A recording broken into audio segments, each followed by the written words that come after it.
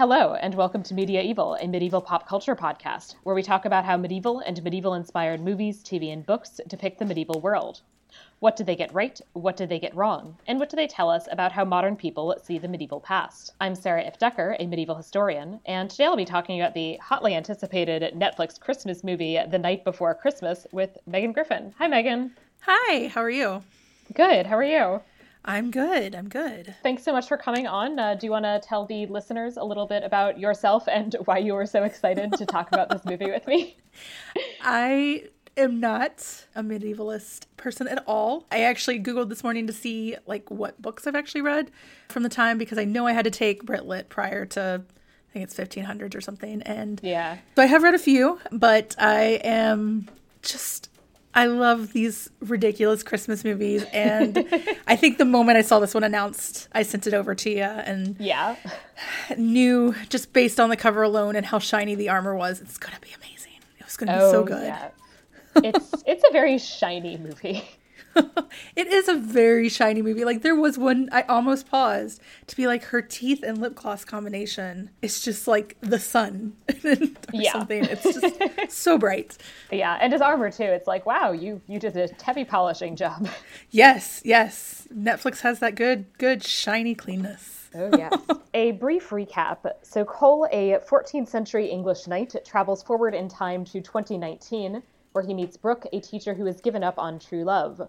Brooke hits him with her car and assumes that he is now suffering from amnesia because he thinks he is a medieval knight.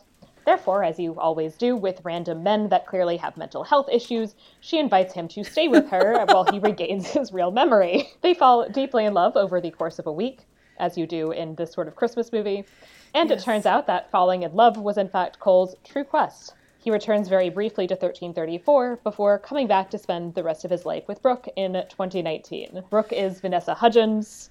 Mm-hmm.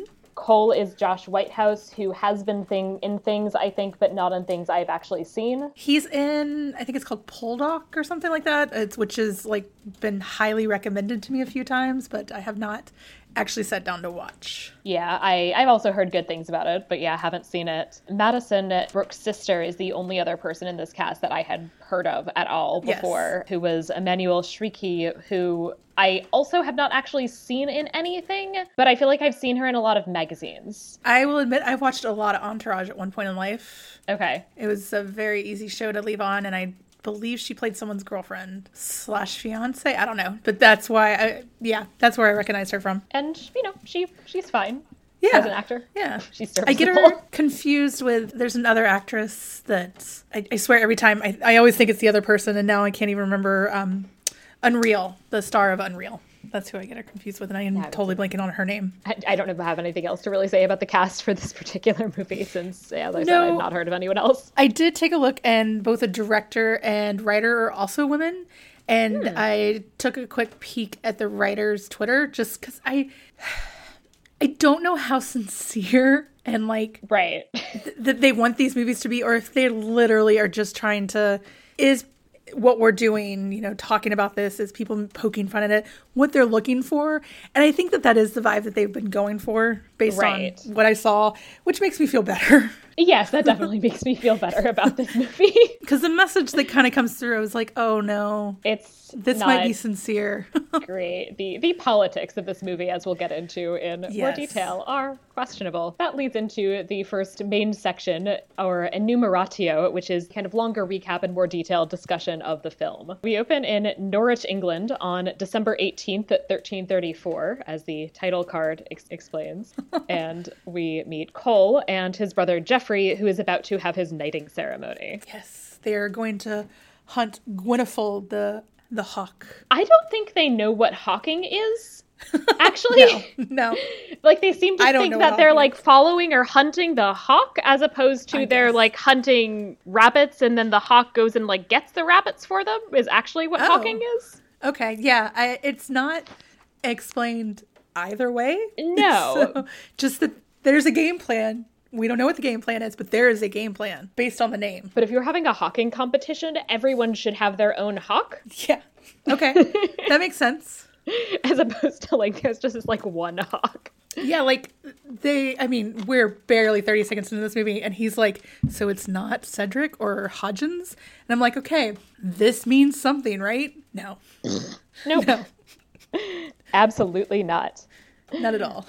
We then cut back to 2019, or cut forward to 2019, where we meet our other hero of this film, Brooke, who is a teacher. She's in her classroom and she's having this conversation with this student who I guess did very poorly on a test and ordinarily does very well. What does she teach? It said in some of the promotional materials that she's a science teacher. Okay, but so that's okay. I don't think that is apparent at any point. No. Like maybe if you looked around the classroom really carefully, which I did not do, I did you'd not be either. able to piece it together. But it never says anything about what she teaches now. Yeah. And it's not like if she's was a history teacher, maybe more of that, or I don't know, science. You could talk about time travel and black holes and things. Something that just, there's nothing. She's just a general teacher. It's just what you have in high school. Yeah, I mean, she must have skills to be a high school teacher, but we have no idea what they are, and they are never relevant to anything in this movie. They're not. So she has this conversation with this student who apparently did poorly on her test because her boyfriend dumped her. Have been there. She has this whole conversation about her goals and how she should be focusing on her goals instead of on men and true love, and this, like, waiting for your prince is not a real thing. But every girl wants to be a princess. Yes. That I was like, well, okay. Okay. I like this message of, it's not a you're in high school, get over it kind of message. It's a focus on your goals. Like, let's take it in this stride kind of, rather than, it didn't feel like she was talking down to her, even though she used weird language. Yeah, it's actually a really nice speech and a really nice message, which I feel like then just gets completely undermined by the rest of this movie. Yes, in fact. Back deep in the woods of Norwich. Before, we did have a lineup of the knights, and you and I talked about this briefly, yes. but I want to read you the lineup of these knights. So we have Aldris Drake, Blake Keaton, Dalton Hurst, Marlowe Walsh, Spalding Ramsey, Jeffrey Leon, whose full name is Jeffrey Alexander Edward Leon, and Cole Leon, which is Cole Christopher Frederick Leon. So I'll talk more about names in a subsequent section, but all I'm going to say for now is that with the exception of Jeffrey, almost none of those sound in the slightest bit medieval, and most of them sound like either a lineup of fraternity brothers who have probably been accused of sexual assault. Oh, yeah. With like a smattering of Harry Potter characters. Yes. It's like they're going deep undercover. And yeah. So those are some choices. Deep in the woods of Norwich, as the title card again explains to us, Cole meets a crone.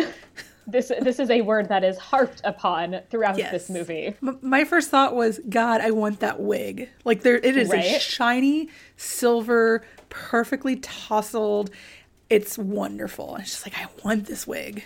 Yeah. And so I watched this movie actually with my parents, who were not fans.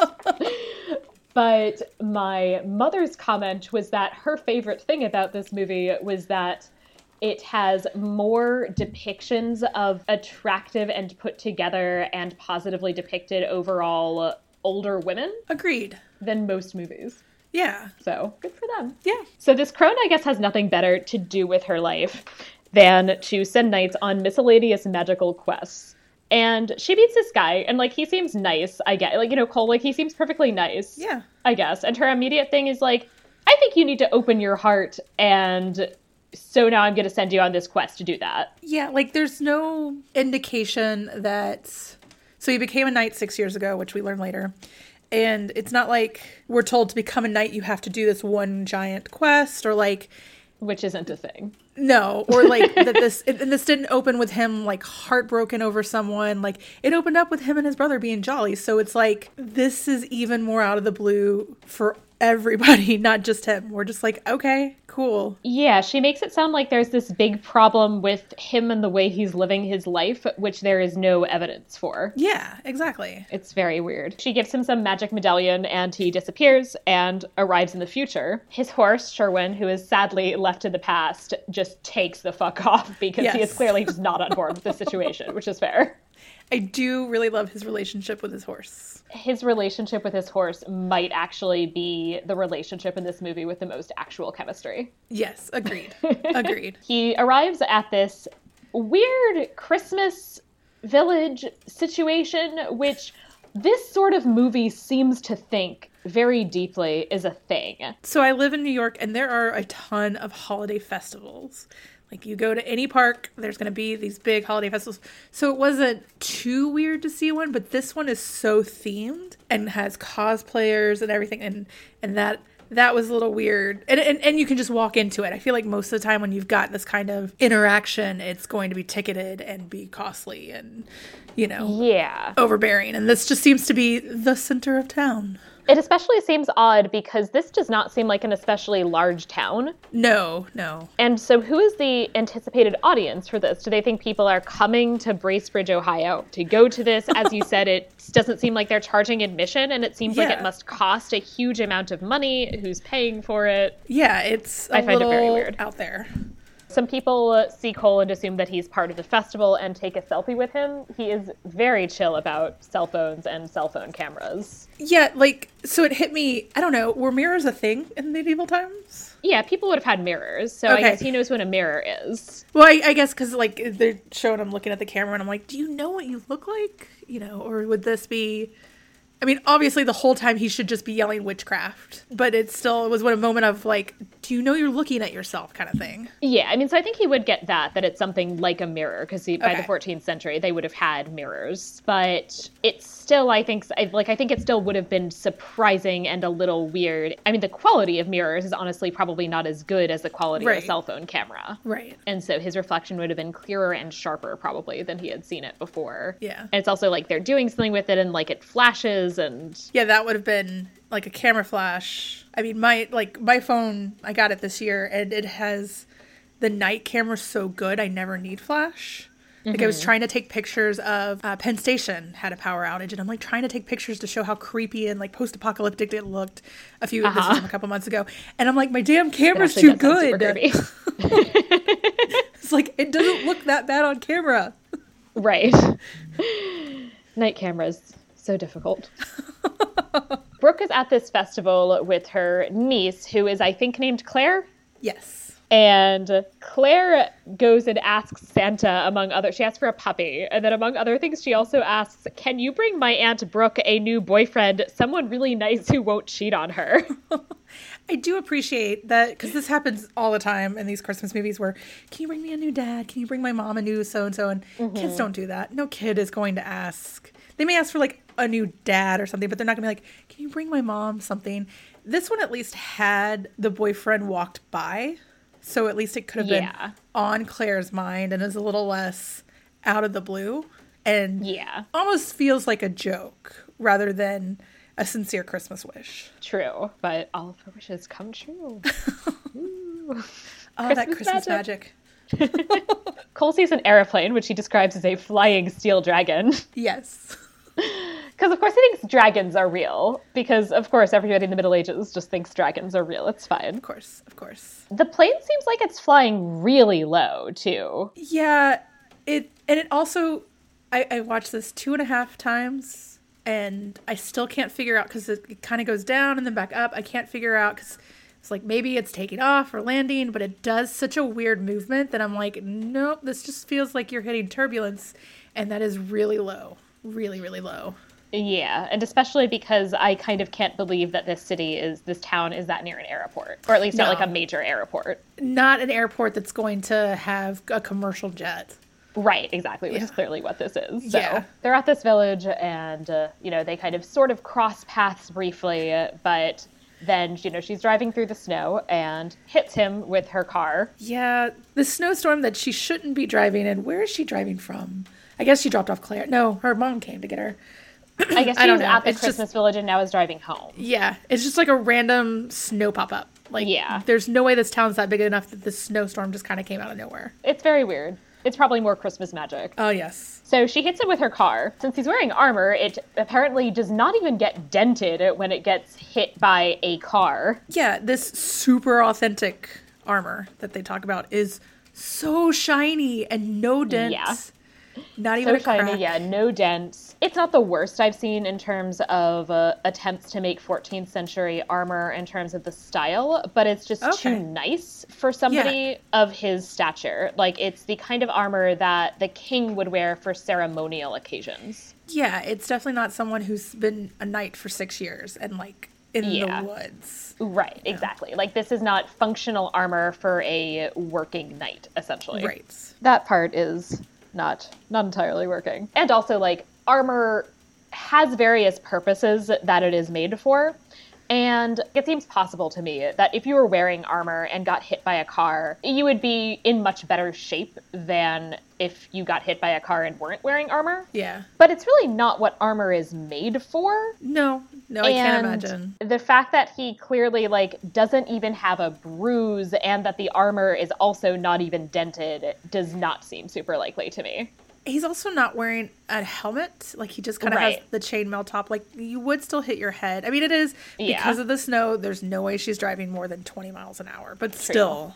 Yeah. But I guess that is why they assumed that he could certainly have a concussion. Yeah. I mean, it's quite valid from their standpoint. Him just to stand up and pop up and be like, look at this steed you have. What village is this? Yeah, that's another thing that that the movie doesn't touch on. Not only does he travel in time, he travels in space. Yeah. England to Ohio. Yeah. I don't know why this baffled me so much, because I love time travel romance stuff. Like, I am very big into Outlander, but one of the defining factors of Outlander is, like, you travel in time. You are in the same space. You end up in the same space in a different time. So, like, in one of the books, they're in America and her daughter comes through, and it's like she has to travel now from Scotland to America, and I like that aspect of it. Yeah. Not this whole, and suddenly I'm in Ohio. Right. And it's also a thing, I mean, there are various things that they get into that, you know, are obviously surprising to him about this world. The thing that he never seems to ask about is, like, where is Ohio? Yeah. Just like, so I'm not in England. Okay, how do you know you're not in England? Yeah, he's like, he should just be like, what's Ohio? And then there's never the explanation of, like, what the United States is, or the fact that he's in a part of the world that he did not know existed. Yeah, 'cause especially he gets obsessed with Netflix movies. Well, I'm sure, right. But, like, the amount of history that's passed and how much reading he would, like, it would be so much better for him just to sit down and understand, like, the progression of England and the fighting with France and Spain and everything and how that led to America. And yeah. But instead, you know, we just accept that Ohio is a thing. Okay, Ohio, not England. Fine. Yeah. So it's a Seneca word, so it's a Native American word, so it's not even, like, English or French. Yeah. Right. I mean, so the fact that his response is not, what is Ohio? Yeah. A word that he has never heard before is not likely. That he's just like, oh, okay, I guess I'm not in England. I mean, you're not, but... It is also very nice. I mean, so it is also very nice, and I'll talk about this more later, that he is also just not surprised by, like, seeing black people, which... Yeah, no. Yeah, I understand why the movie made the decision not to get into very complicated racial dynamics, but... the fact that he's just, like, very chill about this black man who is, he's a cop, and he's, you know, so he's in, like, an authority position, and he's just very chill about this is interesting. Yeah, I appreciate the color blindness of this movie. Yeah. And also sexist blindness, I guess. Yeah, which, again, I understand why they went that direction. Yeah. But it's weird. Yeah. They take him to the hospital because they assume that he has a concussion and there's something horribly wrong with him. Understandably. Yeah. And he, I guess, goes through an MRI machine and describes it as your tube of torture, which I feel like is not wrong, to be honest. No, not at all. Yeah. I went both ways on this. And I feel like this is probably something that comes up in any medieval, you know, time travel thing. He has no immune system for this world. Nope. And I'm also not convinced that our antibiotics would actually fight any diseases that he would bring. Right. And a hospital seems doubly dangerous for both of those aspects. Yeah, absolutely. That, yeah, he very possibly is going to give, you know, like some person who's like has an autoimmune disease or something and like does not have like a properly functioning immune system. He is clearly going to infect. Yeah, I mean, his nails alone. Ugh. Yeah, lovely. She decides to take him home with her to stay in her guest house, which is the dumbest decision any person has ever made. The only other option is that he could stay at the station until his memory comes back, which also seems like a bad idea. Right. I don't know where you would put someone who has no ID or money and thinks they're from a different time, but she did hit him with a car.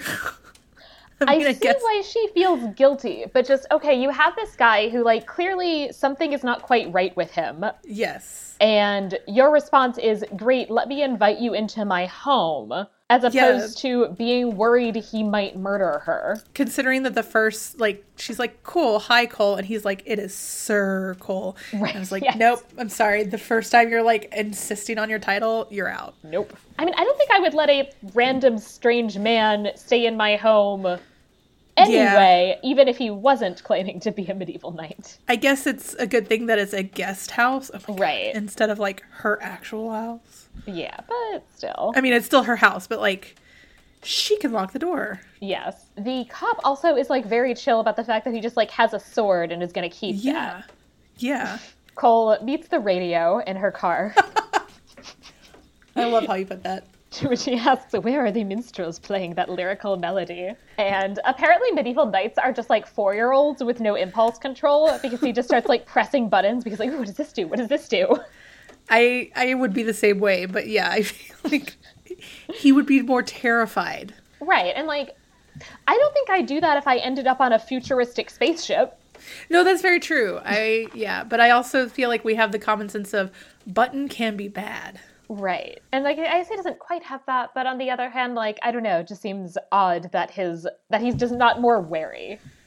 Yes. Like he's very childlike in a lot of ways. He's also fascinated by like comparing the car to a horse. Yes.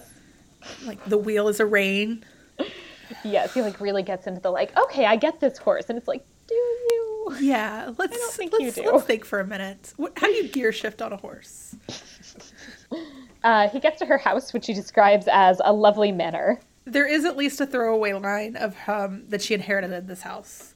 Because it is a really nice house. I mean, any house with a guest house, as I look at my 400 square feet. This house is wonderful. gigantic. It has a guest house. Yeah, I mean, you know, it is the Midwest. Obviously, the real estate prices are a bit less, but still, like, this is a massive house. And we also learned that her father was a cop. Yes. Likely dead, because we don't have that confirmed quite yet. And cop budgets aren't that great, especially small town. It's going to be better in the bigger city. Right. So mom's making the big bucks. Yeah, mom clearly must have been the breadwinner, or there's like family money going back generations. Yeah, that may be also it, because who knows? Mom's grandfather was like a railroad magnate and they still have the money left over or something. Well, it does feel like they're trying to build a Netflix holiday cinema universe, so maybe she's related to the princess swap people too. There you go. Maybe she's just actual royalty. Yeah. And he does go into calling her Lady Brooke, I guess, based on the house. He assumes that she is of his class. He's never confused that there's not any servants or a master of the house or anything. Nope. There's a lot of things he's not confused about. I mean, like, the fact that she's wearing pants this entire time, as is almost every woman he sees, and he's never like, why are you wearing pants? That's men's clothing. Yeah. Also, I have no idea how... Corsets were definitely not a thing, but I guess, like, how covered were women back then? They could have potentially had, like, relatively low necklines. That certainly would have been a possibility. Okay. And she actually, I think, is pretty covered up. Because it's winter, yes. She's winter. And also, like, she seems to own an immense amount of turtlenecks, many of which have ruffles, which I don't think work for anyone. It is a unique style, for sure. Oh, yes. So she's, like, pretty covered up overall. It's just, like, it's very much not the style of medieval clothing. There would have been also a lot of full skirts, which you never... Form-fitting. That's where I was trying to get to. Her clothes are very form-fitting. Yeah, things are a little too form-fitting, especially on the bottom. Yes. Very high waist, accenting. Yeah, like, he's getting, like, a lot more, like, butt shots than he would have with women at the court. There actually are surprisingly a lot of butt shots. They do have a lot of her at this, like, right angle to make her ass just look great. Yeah. Which it does. Him too, actually. Yeah. He also meets the freezer, which he is deeply perplexed by. Of all things to be deeply perplexed by, like, Right, you just know, like, electricity. They bring the cold of the outside inside. Yeah. I feel like there's probably some kind of like electric buzz that we all grow up with that would be just so confusing with them. And yet it's the freezer. Right. Yeah, it's the freezer is like the most upsetting thing. Yeah. And he also lets her know that he was knighted by King Edward III. Okay. I guess they're trying to figure out now what to do with him. So he takes a bath and starts kind of like wandering around basically half naked. So she also gets to like ogle him a little bit. I mean, I did appreciate the like wet chest shot, but also like that I think was the first point I threw up my hands and was like, oh, honestly, he would walk around naked. Like, right. You don't have to show him naked, but he would walk around naked. He would either walk around completely naked, this like towel thing is silly, or he would recognize that it was not appropriate to be completely nude in front of a woman of his own class. Sure. Oh, it is perfectly acceptable for me to like walk around like just shirtless in this manner is like not a thing that would have occurred to people. Also, the fact that he knows how to wrap a towel around his waist. Yeah, okay. Right. I mean, I find that hard now, so like... Exactly. Brooke's ex-boyfriend apparently left so much clothing at her house that he can be now fully clothed. I mean, I do greatly appreciate the Christmas sweater that he's in. Right. I guess it was, I guess it was last Christmas that he dumped her. It was after last Christmas that he dumped her. And did not want that sweater back, which is fair. Yeah. He then, I guess, decides that he's hungry, I guess. So he tries to light a fire in her yard. Where did he get the wood? There's no explanation. There's no shot of something broken. No. There's not really any trees. I at first thought it was a Christmas decor, and it's not. No. Because he destroys that later. I also do appreciate, like, he's doing this. She's on the phone with her sister explaining what's going on. And she says something about his sword being a weapon. But it is said in such a way that I'm like, this is an innuendo, isn't it? Like, right. And it's simultaneously, like, it's innuendo, but it's also, like, but he does have an actual sword. Yeah. That is, like, which probably is dangerous. Yeah. Yeah. He has this fire, and he is also, with his sword, trying to hunt a skunk. Yeah. Which is also, I mean, I guess he's desperate, but I think he would know that that's not actually how you hunt. I would hope. I mean, he doesn't have a bow and arrow, but that's really what you would want. I mean, you wouldn't actually... Yeah, or setting a trap. Like, you wouldn't be chasing around a skunk with a sword. Like, high up above your shoulder. Right. Like, it is also, like, that is one of the, like, various shots where it's also, like, nobody put a lot of effort into teaching this actor how to hold a sword. Yeah. And, which I guess I understand because he's not doing a lot of, like, real combat with it, but... Not until, the Christmas decorations become dangerous. Right. So he tries to hunt this skunk, which she's like, no, you can't do this. And she takes him to a diner, which is so awkward. Yeah. Like, it's a parade of all of the most awkward things that could happen, essentially. She asks what he wants to eat, and he says dark bread, some, boar, some porridge, something. And all I could think of is modern food is going to destroy his stomach. Yes, the fact that he does not spend the next day of this movie just, like, taking a shit. Maybe that's actually why he was up all night, as we'll get to, watching Netflix. That's why the binge happened. Got it. Right. But yeah, so he has, like, 2 cheeseburgers or something. Yeah. Oh, and he's obsessed with hot chocolate. Yes, this is the, like, beginning of the hot chocolate leitmotif in this movie, which is, like, so intense that it's like, did somebody pay them for this? You would think so, because there is a scene of them buying hot chocolate, and yet it is not a recognizable brand. Right. Like, is there, like, Big Hot Cocoa out there who is, like...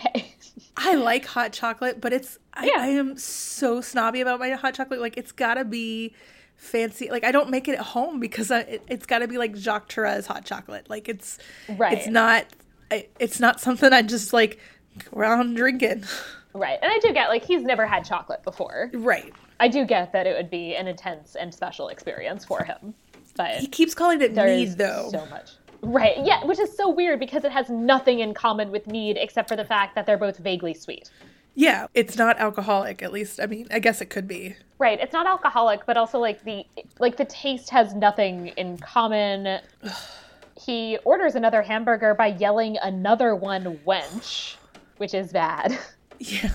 I feel like that even would have been bad back then, but yeah. Yeah, considering how much effort they go to make it seem like he's this very nice and respectful person who goes out of his way to be very nice to this random old woman that he meets in the woods. Yeah. It's a very weird choice to have him yell the another one wench at a server. Yeah. And not be somewhat more polite there. It just doesn't seem like it actually fits with what they're trying to do with his character. No, not at all. Brooke doesn't eat, apparently. She eats one bite of her cheeseburger and he's ordering another one. It's just take hers. Exactly. And it's just very much this okay, so yeah, so you, obviously there's the other trope of you have super skinny women who it's haha, it's so cute that I love eating because I'm tiny. Yep. I ordered a burger because I can and you won't judge me. Right. But it's also I'm not sure it's better to have her order the burger and then just eat 2 bites. Yeah. It's kind of gross. Cole tells Brooke that apparently there's this woman Matilda that he's technically supposed to marry, but he has to fulfill his quest, which isn't a thing. Yeah, so he is technically betrothed? I guess. I do kind of feel bad for her now, I mean, I do too, although honestly, I'm betrothed and then my intended spouse just mysteriously disappears. It happens. They find you a different intended spouse. That's true. It doesn't seem like they actually have a relationship. Yeah, because my thought was Brooke can actually survive without a spouse. That's 2019. Right. Matilda probably needs a man just to, yeah, have any value in life. Oh my God, that hurts. But you're right. They would have instantly been all right, well, who's next on our list? Who can we marry off to now? Yeah, exactly. And, it would have been worse if they'd actually been married because that would have put her in an awkward position of, okay, we don't know if he's dead or not. And so can we kind of marry her to somebody because then it's kind of bigamy. Yeah. Or it might be because we don't know if he's alive or not. So that would have been a problem. But they're betrothed and then he just disappears. It's basically fine. They can really just marry her to somebody else. Yeah. You're good, Matilda. Yeah, Matilda will be fine. And then, of course, it turns out, because it has to be this parade of awkwardness, that her ex-boyfriend is in the same diner with his new girlfriend, who might be the person that he cheated with, I guess. I don't know. That seems to be, I think that's actually what she says, but we don't get really anybody's backstory in any depth. We have no idea how long they were dating. We have no idea how serious it was. He cheated. We got that. We don't know if he cheated once. He never seems to notice that she's around or there's no repercussions for him at all. Right. You would think that he would be slightly awkward around her, especially because it seems like her and her family practically own the town. Yeah. And everybody in the town is on her side and takes Exactly. him. Yeah. So the fact that he just frolics. It's very weird. Yeah. Also, so there's another, there's a B plot through all of this. David, who's a father with a bunch of kids that we meet when they're waiting for Santa. Does he work at this diner? There's a long focus on the guy behind the counter. I mean, to be honest, there's also 6 redheads and I never could tell which one was actually the neighbor or not. So I don't know if this is just brunette white guy blindness or if this is his job. I think it might have been him because I think there was a reference at some point to the fact that he works multiple jobs because he's the only poor person in town. That's right. Okay. Which is also not, I think they vaguely make this reference to the fact that he used to have money and he lost his money and his wife is dead.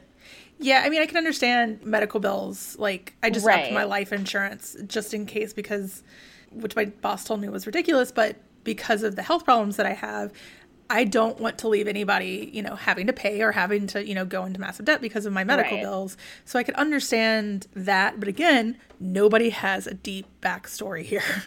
There's just vague money issues. Yeah. And so that whole situation is very weird. It honestly gets weirder as we go on with that particular guy. She keeps referring to her boyfriend as a douche, which is very much a I guess we can't use the word asshole in this movie. Yeah, I guess. And, he does do the I should thank the douche for the garments he provided. We get his name finally. It's James, which is more medieval than Cole. Right. But also a good ex-boyfriend name because most James are douche. So yeah, fair. I'm good for it. Fair. So they go back home. Where they then find different Netflix Christmas movies to watch. Yeah. This movie is just Netflix advertising itself. But also trying to build a cinematic universe. I don't, like, Yes. that causes implosion, guys. Yes. Don't do this. And then how does Amazon fit into this universe? Because Alexa is there. Yeah. And, he's like instructed to like ask Alexa for things. Like, I guess you can't use Google's. I don't want mine to go off. And because probably more money. And I guess because you want it to have a lady's name or someone's name. And so that he's, talking to Alexa or like whatever. Lady Alexa. Yeah. Make one up. Right. It seems weird that they didn't do a fake one as opposed Yeah. to the actual one. But yeah, I mean, because I can see, I guess, yeah, it makes sense that Alexa might have been like cheaper than like Google or like Siri. Yeah. But it is also weird not just to make up your own. Yeah. It's also like really impressive that he figures out the remote so quickly and is like fascinated, but also again, very chill about TV and not like, what are these moving pictures? Yeah. Where are the people? Like the crone gave him some instructions and like a box of Mary or make Mary box. I don't remember exactly what she uses. And he's like, oh, that's what this thing is. Cool. It's like, cool. It's the box that makes Mary. I was warned about this. Yeah. I mean, entertainment plays, all that would have been a thing. So I guess like I just expected him to be up touching the screen or trying to like, how do you make the people so small? Right. Or, yeah. Like where are the people? Yeah. There's no fascination. I mean, not even can knights read? Was that was education? By the 14th century, he probably would have had like some basic literacy, I would say. Because, I mean, obviously it's going to be very different. Yeah. But yeah, I guess that was part of my question is because I'm reading Game of Thrones at the same time and there's a guy that's in it and is going like, I guess, in his 40s or 50s or whatever is finally learning to read. And I was like, could knights, like, was that a thing or did they have someone read for them? So just like that added later of like understanding a remote. Right. Yeah. How to pick things on Netflix. Yeah. I mean, so it would depend on his family. Like, it would depend on his family, but it does seem plausible to me that he would be literate. I mean, the bigger problem is, of course, that they never get into is, of course, that as anyone who has read Chaucer knows, which is relatively close-ish to this time period, Middle English doesn't sound that much like modern English. Yeah, like when I read Chaucer, I had to read it out loud because I couldn't understand it otherwise. Yeah, exactly. It's quite noticeably different, and it would be hard to puzzle out exactly what somebody speaking Middle English was saying, and I'm sure the same would be true in reverse. Right. Yeah, we just ignore all of that. Right. But it's okay also because he learns all of modern slang and how to do an American accent. I do appreciate that all modern slang gets done in an American accent. Like, I know, right? Just adding another layer of like, wow, Americans are low. Right. Commonly. Not that he knows what Americans are, so. Yeah, true. So he like basically spends the entire night binge watching and has also put Alexa in the freezer as punishment. I did appreciate that. There's a TV show called Evil, and one of the episodes uses like Alexas and like demons talking through Alexas, and I was like, yeah, no, I'm all for hiding Alexa. Like she is an evil device. I say as I just got a Google Home, so I'm always afraid I'm going to set off. So Brooke's sister comes over, and she goes like really fast from "Why are you letting this crazy person in your house?" to "Who's the cutie? Let's give him some muffins. Here's like 4 bags of clothing for him from my boutique that I own." Yeah. Another like mysterious, how do these people make money? It would have made a little bit more sense if it was like a thrift shop or something, but right. Yeah. It's not. It is a boutique. Yeah. Yeah. So she goes very quickly from like, I don't trust this person to let me do everything I can for you and like you're going to marry him, right? Yeah, it's strange. Like they keep talking about how wonderful he is and how awesome and chivalrous and everything, and I'm like, there's no real depth to figuring out him as a person. I don't know. There's no depth to anybody here. Yeah, and it's also, they skipped the part where he does anything especially nice. Or, well, they put it later, but they put it later after everybody likes him already. Yeah. It's not clear why everybody transitions from, like, I'm a little worried about this person I hope he's not going to snap and stab everyone. Like, they go just very quickly with no apparent reason from that to this guy's amazing. There's not even like a vibe of where a lot of holiday movies where it's like you've been alone too long or you need someone to like, you just need someone in your life kind of thing, or like you should be. No, there's, you know, aunts are cool, and her sister doesn't ever seem to push for like, you should be dating, you should be trying to get over your ex. Right. In the beginning, like there's no Which is nice. Real reason for this sudden like, this is the one. Yeah, it's very odd and out of nowhere. They go to buy a Christmas tree, which Cole definitely remembers having in his time. I'll discuss that more later. She talks about how her parents are both now dead, which at least sort of explains the house situation, since I guess she inherited it. She moved in to help take care of her mom, from the sounds of it, who was sick. Right. Which, yeah, would explain why she probably just stayed in the house. Yeah. He tells her that he hasn't seen his parents since he was sent away to be a squire. And also is just like very chill about, he's like, yeah, I just like traveled in time. And Brooke's like, that's not a thing. And he's like, no, it's fine. You know, the moon comes and goes and dies is what he says. You know, right. And it's, you know, a new day, and if I'm in a new time, and that's cool. Like, it's fine that I traveled 700 years into the future to a different continent that I don't know exists. It'd be one thing if he was like, there are these stories, you know, these are the folklore, anything that's just like, yeah, I mean, I'm not surprised because I've heard this my entire life, but it's just like, whatever. Oh, right. Or it's also, and this is something I'll also talk about more later, but it's also that the closest they could get to kind of making that make sense and have it be a real medieval mindset would be for him to be saying things like, oh, well, all things are possible through God. Yeah, there's like, no it's fine, religion Jesus wants me to be here. Yeah. Yeah, he is the least religious medieval person ever. Yeah. Like, the fact that he's just not constantly praying away the witchcraft. He also, they're buying the tree. He does finally tell Brooke that she doesn't have to call him sir anymore, so that's something. Cool, so no longer a circle. Real progress. Yep, real progress. Right, yes, it keeps sounding like they're saying circle. Yeah. Which is very irritating. Which should have been the clue that, like, this is not meant entirely as, like, sincere. But also, I just couldn't tell with some of the notes that they hit. I was also really just genuinely not sure how seriously we were supposed to take this. Yeah. They find a good tree, which he cuts down with one swoop of an axe. For him, this makes sense. But then there's this random middle-aged dude behind him who sees Cole do this, and then at this, like, you know, standard toxic masculinity display is like, well, if he can do it, so can I. And the most surprising thing is that he can. So, after watching this a few times, there is a guy in the background, and he is chopping prior to that moment. And so I do think, like, he got it prepped, and then this was, like, the final hit. But it is a weird thing that I had to, like, after I watched a few times, I noticed it. And also, it was redhead number 4. Like, there are so many redheads. If it's not her or her sister, it's a redhead. Right. And only one of them is the one that she hates, who we'll get to, I think, in a bit. Like, unless it's her repeatedly, but I mean, it might be the same actress over and over again, but I don't think it's supposed to be the same character. Yeah. Then, because apparently, I guess Brooke's just not that bright, she decides to let him drive her car. I do appreciate that she asks, like, oh, do you remember how to drive a car now? But he's like, yeah, I can figure it out. Yeah. I mean, I wouldn't trust him. Especially when he starts hitting all the buttons. No, like...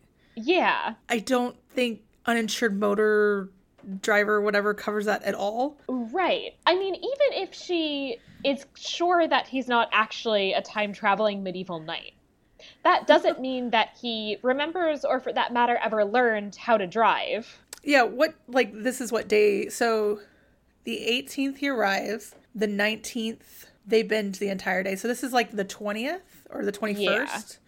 So... At most 3 days, 4 days, maybe? Yeah. Still not 100% sure he wouldn't just steal your car. Right. I wouldn't let anyone that I'd known for 3 days drive my car. Especially because it's a nice car. Like. Yeah. She somehow has money for that very nice car, too. Yeah. You know, it is what it is. Yep. Again, like, there's just these, like, things that he figures out that are very surprising. It's not surprising that he can't really drive the car or park. It is surprising that he figured out how to shift gears. It is. And to figure out where he wanted to go. Right. I'm not sure that it would be intuitive if you'd never heard of a car before, that if you, like, move it to R, that means reverse and you go backwards. Right. Like, I'm not sure that would immediately, and that, like, D is direct. Like, I'm just not sure that these would immediately occur to you. I mean, he was watching so fascinated in the beginning, but again, like, I remember learning to drive a car. Yeah. Occasionally, I still have to remember, N is neutral, R is reverse. Right. It's okay. Yeah, it just doesn't really make sense that he would figure it out that easily. Yeah. He drives into town. He goes, I'm actually kind of missed why he's going to town. I guess he just felt like it, and then he, like, wanders over to the Christmas village. I think it's from, again, not my first watch, but after a few watches, I think he seems to think that his quest is going to take place at this Christmas fair. Right. Like, that is the center. There's a lot of bits where he just keeps seeing random older women and being like, hey, old crone. And it's the one, it's, I guess, like, the person who's playing Santa and Mrs. Claus at the village, yes. And the Santa dude is like, could you stop calling my wife an old crone? I mean, that guy's the hero of this. Like, I truly appreciate him being like, my dude, stop. Like, this is kind of rude. And then he's, like, invents this mythology about, like, yes, an old crone. An old crone is a wise woman whose job it is to test knights. You know, it's not an insult. It's not like I'm calling her a hag. Right. But it's also, like, this isn't a thing. No, it's not. Like, I Googled the word crone. It's implied that it's a thin, ugly, like, old woman. Right. Or, you know, I could see the argument that it's not, in a medieval context, inherently insulting as opposed to a more normal thing to call an older woman. Yeah. But it also doesn't have all of these, like, weird connotations either. Yeah. Also, this is a time period of, like, super religion, from what I understand, and not mythos like this. Right, like, not that they can coexist to some extent. I mean, obviously, you know, Arthurian stuff is very popular at this time. True. But and Beowulf and yeah, but those honestly, like, coalesce. I mean, if you read, so for example, like, I recently reread Sir Gawain and the Green Knight, which is 15th century and Arthurian, and it's Arthur, and they spend, in every 5 minutes, they're like, oh, Jesus help, like, Jesus is helping me with this, like, and I prayed to my Lady the Virgin Mary. Like, it's all combined, and so the fact that he never refers to Christianity at all is odd. Yeah, like, Jesus sent me here, the Virgin Mary. Calling everybody Mary would have been a lot of fun, actually. I would have loved that if just every time he, like, saw some, like, random woman wearing blue because she's the Virgin Mary is often wearing blue in medieval painting, he just, like, throws himself to his knees and he's like, my Lady Virgin. Actually, that would have made this better. That would have been an amazing movie. And I guess Brooke just shows up at some point. I guess the police officer Stevens, just called her at some point being like, we found your car. Just, like, on the side of the road with the doors open. Yeah, are you alive? Are you okay? So she finds him and collects him. He excuses his driving just utter fail by saying, I fear she's the loyal type who answers only to you. You know, I started thinking, like, what would make this movie better and, like, a little bit more sense. And you just bought a car. Yep. Did you name your car? I thought about naming my car, and then I never actually came up with a name for it. But okay. I always named my cars. My last one that I just sold was Amelia because she's a fiery redhead. Mm-hmm. And it would have been great if she had named her car Sherwin or something like that. Just that, like, smallest connection of, like, your steed, my steed. They're both named Sherwin. I think I would have actually just fallen in love with this movie in that case. I think that would have been really fun. Yeah. I would like to name my car, and specifically I would like to actually give my car a medieval name because I think that would be, like, a funny tension. So can I recommend for you Blake Keaton? I'm sorry. Blake is, like, the most frat boy name on this list, and so I will keep using it. There was also a Dalton, wasn't there? Yes. Dalton Hurst, who definitely goes to Yale for, like, the 5th generation. And she takes him home and shows him a live stream of the Tower of London, and he comments on that there is an extraordinarily large number of prisoners. It's a weird thing to set up. of all the things to be like, all right, like pull out history books, take them to the library. Here's the history section. I mean, it's cool to show modern London. That I actually really do appreciate that. Yeah. But it's just a weird, like, I don't know, the day started, these are such, so he's got 7 days or something. It starts on the 18th. Yeah, a week. And it's always just like a 5-minute clip of a day. Just going to buy the tree. It's just watching the Tower of London. Yeah. And also implies that he must be spending 80% of his time watching Netflix. Oh, yeah. Yeah. I mean, that's what we all do. Come on. Yeah. I mean, fair. He meets Claire, the niece, who asks him if girls can be knights, and she immediately says no, and then Brooke says yes, and he stops arguing very quickly, which I don't buy, but it's really very nice. It is nice, yeah. I think it's the look she gives him was very much like a don't argue this. Yeah, and again, very, very nice that this medieval knight is in no way sexist. Yeah, it is great. Yeah. Very nice of him. This is the moment, like, because they come over to help do the tree trimmings, or there's a word for this. Like, I don't know. We put up a Christmas tree. We don't make a big deal about it. And I'm there's Jewish. like, I definitely don't know what it's called. I actually had my first Hanukkah a few years ago. It was great. Oh. I'm very excited. I think I'm going to be home in time for it again. My stepdad's girlfriend's family is Jewish, so. Oh, nice. Yeah. This year, so, I think Hanukkah and Christmas coincide, so. Oh, good, because I'm going home. So hopefully I can go have fun with that again. It was great. Nice. But what I was saying is tree trimming. I think that's what I don't know what this is called. We called it putting up our tree, but apparently there's a fancy term for this. And the mom or the older sister is holding this like big acorn ornament and talking about how this is that her parents got this on their trip to, I should have wrote down the country, but it's the country from the princess wedding, the Christmas princess with the chick from iZombie, which started like the joke about the Netflix cinematic Christmas universe, like is in this one moment that everybody's just like, you've already got Vanessa Hudgens starring as twins and another one with like a sequel coming out of that. So is this like slowly making the fourth one? I don't know. Yeah, and this was, we'll get to it, but this definitely, I think, was setting up a sequel. Oh, definitely. But also, her parents traveled, this country's in Europe somewhere, so, like, again, just setting up family money. Who knows what's going on here? Yeah. So they get this ornament. Vanessa Hudgens is wearing these plaid wide leg pants, which Vanessa Hudgens has a great body, and even her, like, these do not look good on anyone. I love these pants, but you're right. They don't. I love them because they're so comfortable, and I always feel like I'm wearing pajamas.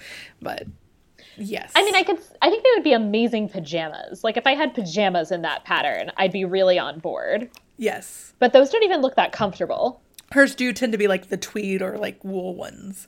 Mine are all breezy. Yeah. I love them. Yeah. Sister is, being very optimistic about the fact that, eventually he'll get his memory back and then we'll figure out he's just a medieval enthusiast. It works. And Vanessa Hudgens, meanwhile, is starting to slowly believe in time travel. But there's no explanation as to why. Nope. She's just like, I don't know. He seems into it. I like him. So I guess this is a real thing, maybe. Who knows? It's not his, pot-marked face. Bad teeth. We also definitely are increasingly really getting this sense of this idealization of medieval knights and knighthood, where she's like, oh, we sure could use a lot more coals in the world. It's like, knights are like marauding. Yeah, they're not necessarily good dudes. Like, this man has killed people. Yeah, and honestly, likely for fun. Yeah. Again, I'm reading Game of Thrones currently, so all I can think of are the knights in the Game of Thrones world, and they're not good people. Right, and that's very much, an area where he drew on real depictions of medieval knights. I mean, for example, we have these texts that are basically peasants writing to complain about how their local lords and the knights associated with that lord are like going to their farms and like trampling their crops and stabbing people for fun. Because they could. Right. And that you would do that to, and especially, that you might also want to do that to the people who are the peasants associated with the lord next to you, who you are having a feud with, that you would go and attack their peasants in order to make a point about how they're incapable of protecting them. I mean, so like this is the kind of thing that like violence is his everyday way of being. Yeah. And in this movie, it's no, being a knight is all about being very polite. Yeah, it's about taking care of the smaller people, and that's not what being a knight is. A knight Nope. took care of the king. Right. And oppressed the smaller people. So Yeah. he teaches Clara to sword fight, which, again, not very likely, but it's very nice. Yeah. He then, I guess, did not get sufficient exercise for that because he intensely spars with Brooke's Christmas decorations. It is the next day, to be fair. Okay, yes, that's the next day. I guess it's like, okay, I got like a little practice in yesterday, but now I need to, I need to fight the like glass deer or whatever it is. Not glass, the like light up deer. And then we get actual introduction of the redhead, who is a character more or less. It is Brooke's neighbor. Yeah. Yes. And it is implied that they've known each other probably most of their lives. Yep. She doesn't talk to Brooke like No. at all. Like all She the only conversation. talks to and flirts with Cole, yeah. Yeah. Which was hella weird. So weird. It's implied. So Brooke basically calls her a slut. She doesn't use that word. Yeah. She uses the like Netflix "we're not cursing in this movie" way of calling her, which is like she's very much not a damsel in distress, and like she is such a flirt. And it's implied that there's like some beef, and I'm like, and to which I'm almost wondering like, are we going to find out that like the boyfriend cheated with this person? But we do not get that backstory. No. Like she was voted something flirt in high school, and none of which is bad. There's nothing wrong with this. No. The hostility really makes it seem like there had to have been like that there had to have been beef in some way. Yeah. But we don't know what that is. I almost want to read or find out if there was like an original script that so much got cut out of. Right. But yeah, again, there's just so many backstories which are not here. And also Brooke just apparently like does not have female friends except for her sister. So yeah, she doesn't have female friends that are her age. Right. She actually doesn't have any friends who are even approaching her age except for her sister. No. Yeah. All of her friends are like her parents' friends. Yeah. Allison invites Cole to go caroling with her, and Cole turns her down because he realizes that Brooke will be very upset, and very much kind of presents this idealistic version of, yes, knights, again, they would never cheat on their partners. Okay. We're not talking about a period in which adultery is basically defined as something women do to men and not something that men could ever do to women. Yeah, and also, like, they're not an item, so it wouldn't have even been adultery, and I don't... Right. The next chunk of the movie is then taken up with this really elaborate Christmas dinner, which seems to be a thing that Brooke's parents started as a thing for their friends that Brooke then turned into this major charity event in their memory. Yeah, we never get, like, a standpoint of when her parents died, other than, like, it's been a while. It kind of still feels new in some parts, but then, like, the Christmas ornament where, you know, he pulls out a box and why pull the box out of the attic if it's your mother's things, but whatever. Right. And then, yeah, it started as literally like a meal for those who had nowhere else to go, like a Friendsgiving almost. And now it's this big charity thing because, as she says, Christmas is about giving back. It's not clear to me. I guess maybe they sell tickets and then donate the money to charity is the idea. Yeah. It's also, again, small town, like... How is this a thing? At the actual event looks to be maybe 10 people. It doesn't... Right, unless this is like $100 a plate dinner. Yeah. It's really not... I mean, you know, very nice, but like it's honestly like considering how much food they buy is how much, like, is this really... Like, what is this accomplishing? Yeah, it's a very weird... It looks smaller than what is implied. Right. She's also super patronizing to the one poor dude in town about how it's so nice that you're still involved in charity and give back even though you're poor. Yeah, it's like everybody kind of knows that he's going through a hard time, but also like nobody knows that he's going through a hard time. Except that there's like, they kind of talk about it behind his back and make these weird patronizing comments to him about like, oh, it's so good of you to do this. I mean, you especially. Yeah, it's so good of you to teach your children, you know, money is not everything because you don't have it. Right. And then there's also just a lot of like the children being like, why can't we have presents this year? Yeah, it's also gloves. Like, yes, he can't afford to buy them gloves. Yeah, I just... Yeah, I mean, it's also just like very weird the extent to which like they're sometimes presented as like basically like middle class and they've got debts and things aren't great. Yeah. And then sometimes it's like, I can't buy my children like appropriate winter clothing. I mean, I get kids grow fast, and like the people that Yeah. spend hundreds of dollars on shoes that your kid will literally only wear for 5 minutes. I've never Right. understood that mindset. But I want to say this, and I don't mean it patronizing. You can make gloves. You can also go to a thrift store. That too. Yeah. Like, this is mean, possible. I don't believe that this man cannot go to a thrift store and buy clothing to keep his children appropriately clothed in the winter, and honestly probably put it on a credit card. Yeah. Worst comes to worst, obviously not that that's like ideal to get in like more debt, but better than your children not having gloves. Helping charity is great, but instead of maybe like spending all this money to help charity, buy your damn kids some winter clothes. Yeah, it's so weird. They go to the grocery store.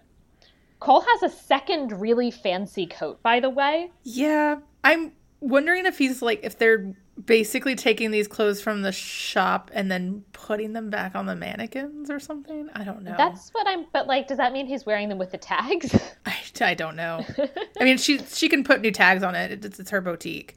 True. But it's weird.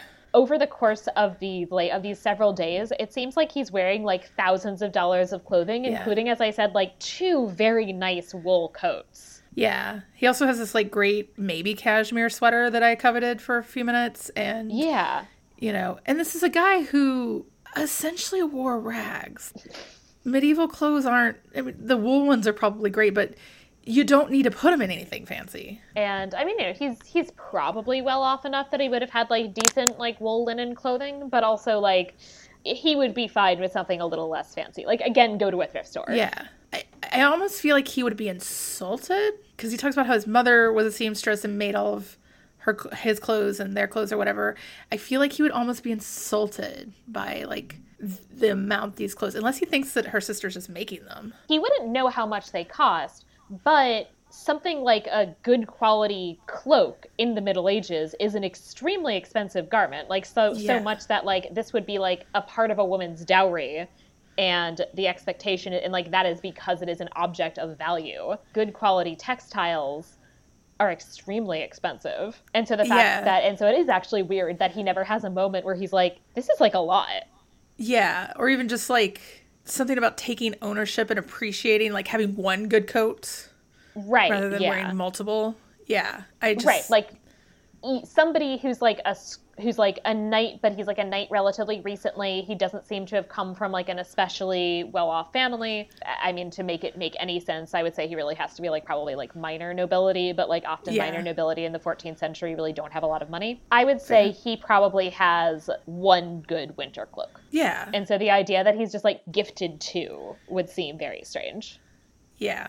They just really wanted the clothes budget. I get it. And he looks great. Like, they're very flattering coats. Yeah. He starts, like, eating bread in the grocery store.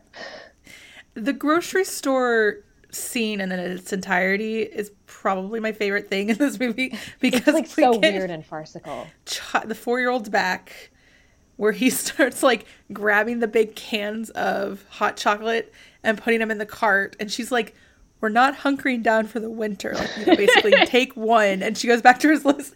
And the look he gives her as he's like putting them in the cart.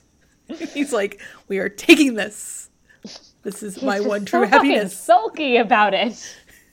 But he takes them all and she's just like, fuck it, whatever. Fine. And he's put in the bath. It's like one by one, like it's very much just like petulant child. It's so weird. It's so great. But yeah, so he like starts like eating bread in the grocery store and then comments on how like this bread is inferior and not sufficient, which he's not wrong about like random American like brioche rolls in a grocery store. Yeah. It's not the Hawaiian rolls. Yeah, right. He is apparently therefore an expert baker and makes instead Yuletide bean bread and teaches her how to knead bread. I assume this is not a thing. Parts of it are a thing and parts of it aren't. The Okay. Yuletide bean bread is not coming from nothing. Okay. The him knowing how to bake is the part that I call bullshit on. I mean, we do need the scene of, like, him helping her, you know. That's always in a movie. Yeah, it's like Ghost with the ceramics, but he's alive. don't abuse the dough. Just gently fold it into its... Oh, yeah. I both, like, love romantic stuff and also just, it's too much. It's very silly. It turns out that Claire and her friend who is... I'm sorry, what is his name? Is his name David? I keep just calling him the poor guy. David. So Claire and her friend, who is one of David's kids, are missing. Cole manages to find them using his tracking skills. It's like they've wandered into a national forest, just randomly. Yeah, it's so odd. Yeah. He helps her get across this, like, ice that she's across. And then they have a whole thing where he's like, but this still is not my true quest. Yeah. And Brooke's like, are you sure? Can you leave? This is that also when you have the first of his especially kind of questionable conversations. So he's talking to the cop who then basically both of them come to the conclusion that knights and cops are the same. Oh boy. In a way that very much idealizes both, which in 2019 America is a choice, especially given that I believe it is that Ohio is one of these states in which cops have famously murdered Black people for no reason. Yeah, it's a political choice that made me stop the first time I'm watching this and being like, did I just get tricked into some, like, very red propaganda here? Yeah. And, you know, the night cop equivalency, if it's true, it's not true in the way that they're saying it's true. No, not the way that they want it to be true. Yeah, it's very much both, like, knights are the, like, idealized protectors of the, you know, the unfortunate and back in the day, and the cops are the ones who do this now, etc. I guess, is it Christmas Eve now? No, okay, so this is... Do we still have another day? Well, so, same night. You know, Claire has been saved. They're at Claire and her mom's house, and this is a strange man walks in that just had me going, yes. Oh, is Brooke married? Or just Brooke, like, is there a new boyfriend? Or, like, an older brother? And it's, no, it's her brother-in-law that nobody has mentioned once. Yes, never in this movie does Madison ever refer to my husband. Does Claire ever refer to her father? Like, I was genuinely like, oh, cool, like, her sister's a single mom. That's a fun choice. Yeah. Single mom, owns this great boutique. Yeah, like, all right, good for her. I guess you got this house in the divorce, like... Yeah. There you go. But nope, he comes back. I guess he was just on a business trip and everyone forgot he was gone. Apparently he's a lawyer. There's something about a case. But he also... So he's walked in. His daughter has nearly fallen in ice. Yeah. And he's like, I got off the plane. I had all these text messages. Didn't read them. Didn't listen to the voicemails. Right. Like, because he's just like, I had all these messages. Oh, hey, can you take your sister's gift? I'm going to go. And Brooke's just like, yeah, you should go figure out what happened today, my dude. Like, they're upstairs, like, go talk. How does a parent not, like, I would freak out if I got that many voicemails. Yeah. Like, how do you, especially as a parent, not be like, oh God, what's wrong? I mean, at the very least, the time that your plane lands and you get service to the time that you get to the gate is usually about a 5-minute gap, if not longer. Yeah. What else are you going to do other than listen to those voicemails and read those text messages and just be like, hey, have landed, checking in now. No indication that he has any idea his daughter nearly died. Right. It's bizarre. But I guess that's why nobody cared that he was gone for the first 3/4 of this movie. Yep. He's just an absent father. They go back to the Christmas village because of course they do. And we get the exchange that drove me insane where he talks about how romance in the future is much more complicated than in days of yore. And she goes, I prefer yours. You know why? Yeah, because you had arranged marriages. Yeah, it was a business transaction. It wasn't romance. It was to better the land. And that to the extent that there's romance, the romance is like your like performative, unrequited love for your lord's wife. Yeah. It's so much more complex. Not to mention, of course, the bit about how, like, you know, I think I've talked about this on a previous episode, but it's also like, okay, we need to not idealize medieval romance when there is a medieval manual on courtly love that basically says if you're a knight and you have the misfortune to fall in love with a peasant woman, you should rape her so you're not, like, worrying about it anymore. Yeah. Yeah. So this is a problem. Some kid who is, I guess, one of Brooke's students. So I thought maybe it was, like, the guy that dumped the girl in the beginning, but it's not. No, I don't think so. They named him. His name's Marshall. I think the guy that dumped her is named Garrett or something. And I was like, the fuck's the point? Yeah. The way she says the name, I just was like, okay, cool. So we're just proving that the girl from the beginning's ex-boyfriend is a total D-bag, and that's fine. It's not the same guy. It's just some different guy who was also an asshole. I guess that's just like all of the boys in the school are terrible. It's fine. Don't date any of them. Yeah, exactly. She shouldn't. She really shouldn't. He just like tries to rob this, another like older woman, because there's like a lot of older women just wandering around this town. Yeah. And Cole gets her purse back for her and threatens to like cut his hands off, and they all convince him not to do that. And despite that, or maybe because of that, the police officer, Officer Stevenson, starts talking to him about how he should take the like exam to become a cop. I mean, it'll be good to find out that, like, he doesn't have a social security number or a passport or, like, any proof of birth. Yes. And not to mention that if he's going to pass the psych eval, he will have to lie because he still thinks, because he in fact is a 14th century knight. And if you say that on the psych eval, you're not going through. But also, like, they're not going to, like, I'm not sure he can ever get a job. He certainly can't get a job for which you need background checks. They do, at the very end, the line of, like, what he's going to do in 2019. He's like, maybe I'll become a cop or open a bakery. And I was like, let's go with the bakery route, because she can take the loan out for you, and you don't have to show any papers ever. Yeah, that's really probably the best option, is that she will basically open a bakery, and he will, in practice, be the one who works in the bakery. Exactly, yeah. Now a new day. Now a new day. Sister comes over and gives them hot chocolate in a glass decanter, which no one has ever done in world history. It'd be one thing if it was, if it was boozy, that'd be one thing. Yeah. You could make really good boozy hot chocolate. Yeah. But he's not been drinking it boozy. It's a Netflix. It's meant for family fun. This is not what this is. But this is a boozy glass jar. Yeah.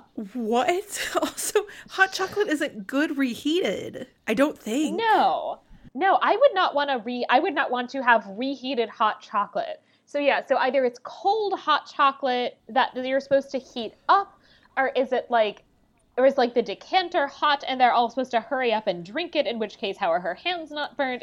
This is just not making sense. It's also massive. Yes, it's so much hot chocolate. Although considering that he wanted to buy like 14 containers of hot chocolate at the grocery store, I guess that part makes sense. I guess. Okay, so now it is Christmas Eve. Mm-hmm. They dress up. He gets more fancy free clothing. He gets a suit. The suit was the first point that I was like, okay, maybe like he's just borrowing these because he doesn't need a full suit. Right. Also, he brings his armor with him to this party. So he's wearing the suit for like 10 minutes. Yeah, whatever. She's wearing this like very fancy red lace dress, which is also like very form-fitting in a way that would not be considered appropriate in a medieval context. Yeah, I do appreciate, I like really like the dress. Oh yeah, it's a good dress. It's like definitely one of Vanessa Hudgens' better clothing items in this movie. Yes. She describes him as my knight in shining cashmere wool blend, which made my eyes roll out of my head, and now they're gone. Yeah. So that's just my life now. Yep. And gives him an orange and a halfpenny, which is described as a traditional gift. A thing that, by the way, I cannot find for the life of me where they even could have gotten this from. I think it's more Victorian, if I remember correctly. And I couldn't tell you where I've gotten this. At some point maybe I'll be able to, but like I feel like oranges as gifts were very Victorian up to, it may also be just American, because like I know Little Women, the orange is a big deal, but I also feel like there's a couple other Victorian literature, Victorian England lit books that I've read where like oranges are a big deal. Yeah. And a sign of status or something. Right. So they like introduce this like, oh yes, an orange and a halfpenny is a traditional gift, and she gives him an orange, and I guess not a halfpenny. She gives him like a quarter or something. A $50, yeah. Yes. Because we don't use halfpennies. Right. And this is then the first of like 12 moments where they almost kiss and then don't kiss. Yeah. So We're going to go with that for a while. So they're at the Christmas feast, which, as you mentioned before, also seems to be approximately 10 people. Yeah. There was this bit earlier where there was this woman who was complaining about her husband's back, and it turns out that the weird ointment Cole suggested of, like, ox's gallbladder or something has fixed his back problem, which, okay. Things you can find normally. Yep. They end up then, as the, like, climax thing of this Christmas feast, they give a bunch of gifts to the poor family. They tell the kids that Santa delivered the presents to the wrong place. Yes. And then they give them here instead of their home. The dad a bunch of money. And it's just like, you could have done this better. It's so performative and public in a way that feels very condescending, and I could see feeling very embarrassing for this guy. Yeah, like, I appreciate that he takes the money, but also I can completely, like, I just felt bad for him the whole time. Obviously, obviously he has to be grateful, and obviously it's great for the kids, etc. But, like, it's just this, like, insistence on we have to do charity in a way that everybody knows that we're doing charity. Yes. And that makes, like, us being able to feel good about ourselves. Yeah. Like, if they'd done this essentially privately and, like, or just, like, and, like, given and, like, told him, like, we're doing this, we're gonna, like, quietly deliver the gifts to your house tonight. Yeah. Just tell the kids they came from Santa. Or just have someone slip out while this party's going on that he's part of, that his kids are at. You know, it's a small town. They probably all can get into each other's houses easily. Right. Deliver the presents, something, anything. Yeah. That wasn't, these kids are now going to have to walk out with all these gifts. Right. And that it kind of makes it seem like then everybody in the like everybody in the town is like, oh yes, your bike that you got as charity from the rest of us. Yeah. And like, I appreciate, again, if there was more of a backstory as to why he was having money troubles. Yeah. But some kind of like, here's a job, or, I mean, right. He has jobs, but like something, because all this is setting up is there's like 4 kids. I think all of them still believe in Santa. And what's going to happen next year when Santa's not as awesome. Right. But like, are they going to do this every year? Yeah. Yeah. Like, oh, I guess you were bad this year. Yeah. Like, it's a weird vibe. Charity should not be performative. It's also definitely an interesting moment, especially at this party, that it very much emphasized, like, it's a very diverse cast, which I think is fantastic. But it is also a little bit weird in the way that it's like, okay, this like small town in Ohio, and we are just going to pretend that there's like 0 racial tensions. Yeah. And it's just like very happily multicultural, which like obviously I get why they do it. It's like a feel-good Christmas movie, but yeah. I mean, I appreciate it because I love seeing older biracial couples in movies and nobody making a thing out about it. It's just one of my favorite things. I also feel like Netflix, especially more than Hallmark and Lifetime, does try to add some diversity. Yeah. That isn't, I mean, this one still is, I don't know. It is still like the side characters are more diverse. Right. The sister actually is Middle Eastern in background. Okay. But it feels less like token best friend. Right. Than most of these movies end up feeling. Yeah. The random redhead is at the party and goes in a heartbeat from trying to manipulate Cole into kissing her under the mistletoe to saying, oh, no, you're in love. Like, you should use this for somebody who it really means something with. And, here's the mistletoe. And so it's just this moment, like, why does this character that has 0 backstory that we know nothing about have a redemptive arc? Because my guess is she is the lead heroine of the sequel. Yeah, I think she's going to get together with Cole's brother. Yeah. Clearly. Cole and Brooke finally kiss under the mistletoe, and the medallion starts to glow. So, surprise, I get to go back into the past. So, like, if she had been down, the first night, would he have... I don't get it. I just then it wouldn't have been true love. That's fine. I mean, sure, your one night stand or your, have sex on the first date can be true love, but yeah. It's been 1 week, so it's clearly true love. Oh, that's fair. 7 days. That's all you need. It's actually not even 7 days. It's like 5. Yeah. It's at some point you're going to realize that when Christmas is over and it's January and he is from the past and is like mooching off of you completely. Because he can't earn money because he has no social security number. And is in love with Netflix and baking bread. Career opportunities. Yes. Oh boy. So he disappears into thin air, which you would think would really solidify her in time travel, and instead she's initially just like super confused. It's like, Cole, you under here? But I guess she kind of figures it out. Yeah, because she just goes home and the same night eats leftovers? Yes, as you do. She runs into the girl from the beginning, her student, and her student's all like, he wanted to get back together with me, and I was like, no, I'm going to focus on my goals. And then Brooke is like, I was wrong. And I'm like, oh, you've got to be fucking kidding me. It's a weird message because she's like, I was wrong and true love is a thing, but you should still focus on your goals first, but also true love is a thing. And you'll know it when you know it. And this is the kind of things that have completely ruined, like, I could have such a long tangent about, like, true love and, like, understanding romance and bullshit and how, like, it just has completely screwed up so much of culture. And also, don't do this. Just be like, cool. Focus on your schoolwork. Yeah. And have a good holiday. Yeah, she does not need to essentially, like, give her this speech that is entirely about her and the fact that she, you know, found this hot guy that she liked and then he disappeared into thin air. Yeah. It's awful and really feels like it undermines, I mean, the whole movie is then ultimately about undermining this message of, like, honestly, maybe, like, don't prioritize, like, I don't know, that, like, it seems like the whole message is, like, insisting, like, yes, actually, like, romance should be your top priority, which is... There should be balance. That should be the message. Yes, and, like, that's something that's, like, told to women in particular, so the fact that she's telling this young woman to reprioritize that, as long as she, quote, knows it's true love, which, like, she's 16. She's gonna have, like, hope, like, plenty of relationships that she'll think are true love that won't be. Yeah. Hormones are going to drive you insane. Don't tell a teenage girl this. Just don't. Like, if she was 30, it would be fine to tell her, like, you don't need to be cynical, maybe, you know, whatever. But at that age, it's like, no, actually, just stick with your goals. That's great. Do not get back together with this asshole. Yeah, it's fine. Really, like, you're going to date people. You're going to make bad decisions. That is a part of life, and it's healthy. Yeah. Just have things that you're shooting for. Yeah, have balance. And don't get married at 18. Right.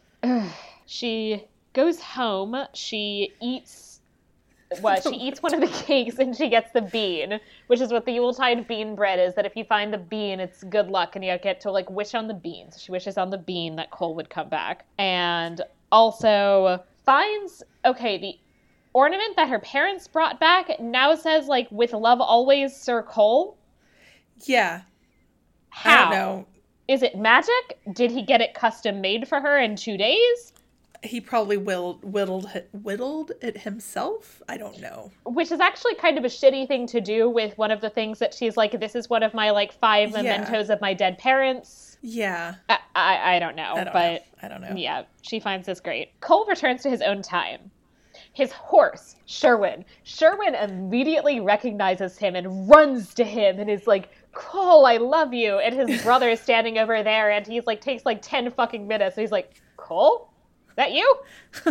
Looking for you. I do appreciate that, like, the relationship between this guy and his horse is that pure and important, because I feel like, given the fact that they don't drive, like, they're on these horses all the time, like, yeah, that probably actually is a very real relationship. Oh, yeah. I mean, there's a reason that there are a lot of very prominent horses in medieval literature. So, yeah, like, Sherwin, you can recognize him first. The fact that his brother's like, I had a brother, didn't I? Right. You went missing, didn't you? And it's like, wait, was he gone 5 years? Like, no, he was gone like 6 days. Yeah. It's like, you've just been kind of lost in the woods. I would have been more surprised if it was like, oh, yeah. Did you have to walk that whole time? You okay? We looked for you for like an hour, and then we were like, well, guess he's dead. Yeah. I was going to marry Matilda, like... So then he's like, you know, is like musing with his brother and is like, and realizes that his quest all along was to go and fall in love. And that really he actually needs to go back to her. And then he just, like, takes off again. And he's talking to his brother, and he's like, I'm going to miss your knighting ceremony. I feel so bad. And his brother's like, it's fine. What you're doing is more important. Why isn't he telling his brother, like, by the way, I'm never going to see you again? Yeah, it's not like a, hey, by the way, I traveled in time. And I'm going to go back to 2019, where you have been dead for 650 years. Also, can you imagine 2019, my dude? Right? It is 1334. I have no idea what year it is. But it's like 2019. Yeah. They have this thing called Netflix. It is amazing. Oh, all these merry people running around in like this tiny little box. I want also, that. And also the girl. He breathed, like, took that 2019 air and breathed it on his brother, and thus that started the plague. The new plague. It's only like 10 years before the Black Death. I mean, like, I honestly would have appreciated if it was like, and this is how we got the Black Death. Right, yeah. Which would have been great. It's 14 years too early, unfortunately, for it to make sense. But damn. We go back to 2019, where we learned that I guess Christmas magic is real because Claire got a puppy. Yeah, like, fine. And okay, so there's this puppy that neither of the parents want the puppy. And, like, Christmas magic, this was a bad idea. Like, you should not get children puppies without their parents being on board with puppy. There's probably a really good reason why they haven't gotten the dog. Time management. Right. I mean, the husband, I don't know, as far as I can tell, spends most of his life going off on business trips. Running a boutique is probably a pretty intense work day. So they have, like, a pretty big work schedule. The, 11-year-old is not going to be the one actually responsible for taking care of the dog. Like, these people, probably very genuinely do not have time to train and care for a puppy. Like, I'm sorry, kid, but sometimes that's just how it is. Also, that's kind of shitty to waste a Christmas magic on a child that is fairly well off, gets pretty much everything that she wants on this dog rather than the family who can't afford gloves for their kids. But okay. Well, the Christmas magic also granted her second wish of giving her aunt a boyfriend. Fine. Fine. So, yes, because Cole, back in his own time, runs off to find the crone, explains that he's learned that love is the first and foremost of all knightly virtues. Sure. Completely has transformed from being a perfectly nice guy who happened to not be in love at that given moment to being in love. So now he's a true knight. Cool. There's no character development there. No. So he goes back forward in time, and this time he gets to bring his horse. Yay! Hi, feel bad for Sherwin. Not his brother. No, his brother, he's never his brother's gonna be fine. I mean, they probably would have become knights of different areas. I don't know. You know, he hasn't seen his parents in a long time either. Yeah. He's fine. It is what it is. Families aren't important. I don't know. Right. It's like this, very much okay, so what we've learned from this movie is that your relationships with your family do not matter at all. And the only thing that matters and that you have to prioritize above all else is a romantic relationship with a person you have known for a week, for which you should essentially quit your job. Travel. Yes, move to the furthest away spot in both time and space that you could possibly comprehend. And also become entirely dependent on said person. Yes. And never see your family again. Not important. But at least you get your horse. Thank God for the horse. He and Brooke have a slightly awkward kiss while he's in full armor. And this is what she's like, so what are you going to do? And he's like, maybe I'll join this order of present-day knights. And it's like, oh I did groan very loudly the first time and missed that the second time he says, or open a bakery. And I do appreciate that. Yeah. Yeah, maybe the bakery. She's wearing an outfit, by the way, which was very nice until it panned out to reveal her pants, which are green candy striped. I want these pants so much. They're so perfect. I'd have a red sparkly scarf that I would wear, and I would just be like, this is my December outfit. It's very holiday. It's Christmas. We don't know where they're going to put the horse, but I guess they'll figure that out. She's apparently very rich for some reason. I'm sure she has a stable at her manor. Yep. And then back in 1334, the crone shows up after Geoffrey, Cole's brother, has been newly knighted and gives him his own fancy medallion. So I guess there's going to be a sequel and maybe he'll make Redhead, I don't know, not be a slut anymore. Yeah. Okay. I mean, I just don't get I guess the implication is once you become a knight, you have to have a quest to become a full knight or something. I just don't get what the implication is here. That seems to be the claim that they're making. Yeah. It's not a thing. No, it's not. Which leads into the next section, Vera et Falso, where I'll talk about what this movie got right and wrong about the medieval world. Excited to hear this.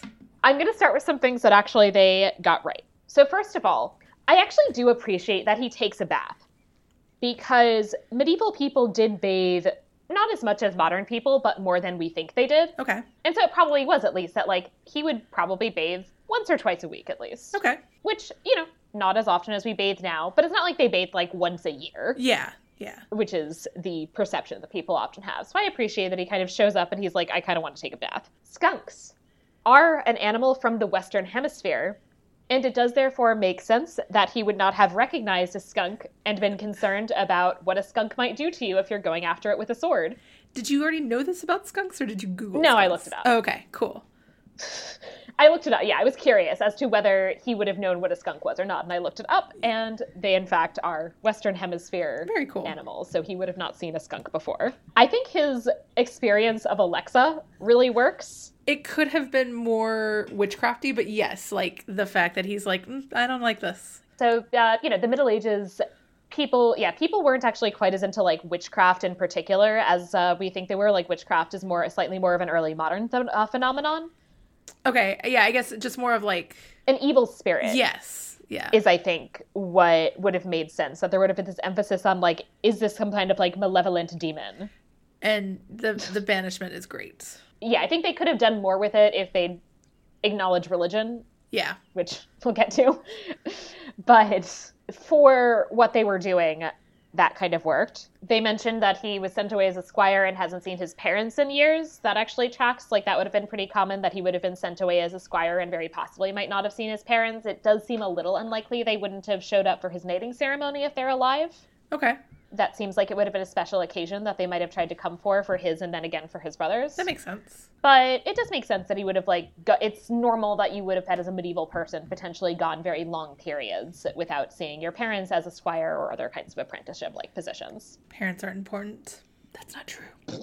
It works that he has tracking skills, that this is something that, you would have, learned as part of your skills as, somebody in training to become a knight. That works. There's a couple things that they're not wrong, but they kind of leave out a lot. Okay. One of those is, so he refers to the fact that he was knighted by Edward III, which makes sense more or less based on the date. It's 1334. He said he was knighted 6 years before.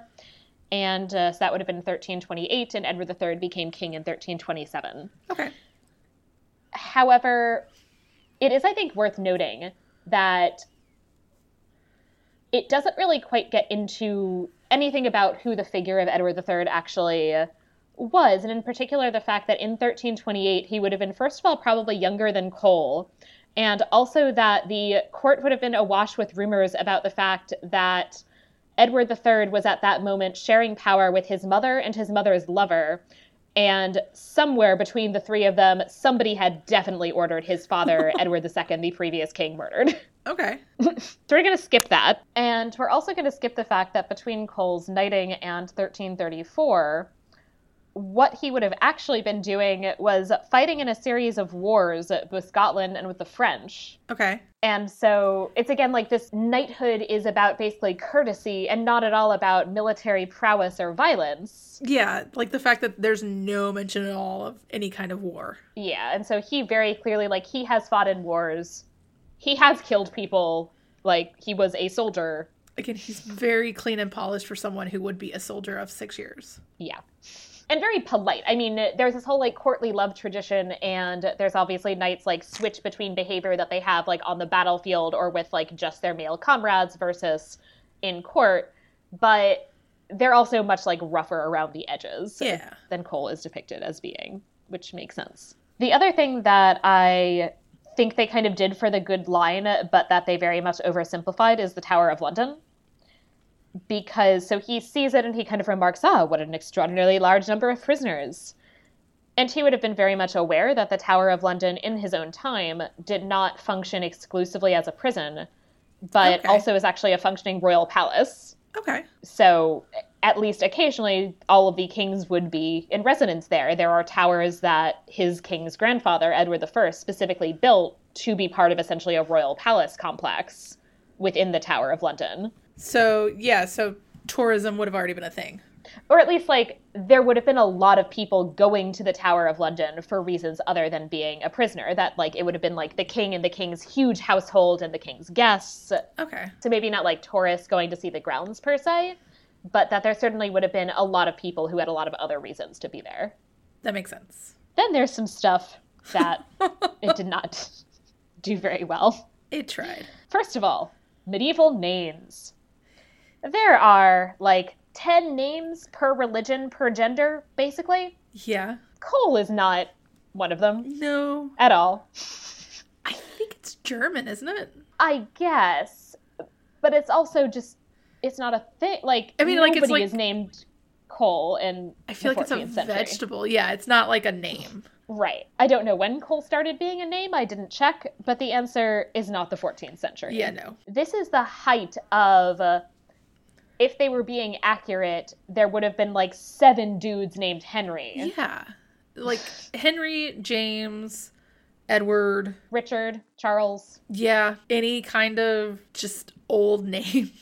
Biblical names Right. almost. But not even biblical because it's not like, you know, Samuel's or Adams or anything like that. It's just, I don't know. It's like the saints' names. Yeah. Francis is increasingly a popular one around this period because of Saint Francis. What about like, so their middle names were Alexander, Edward, which we said Edward.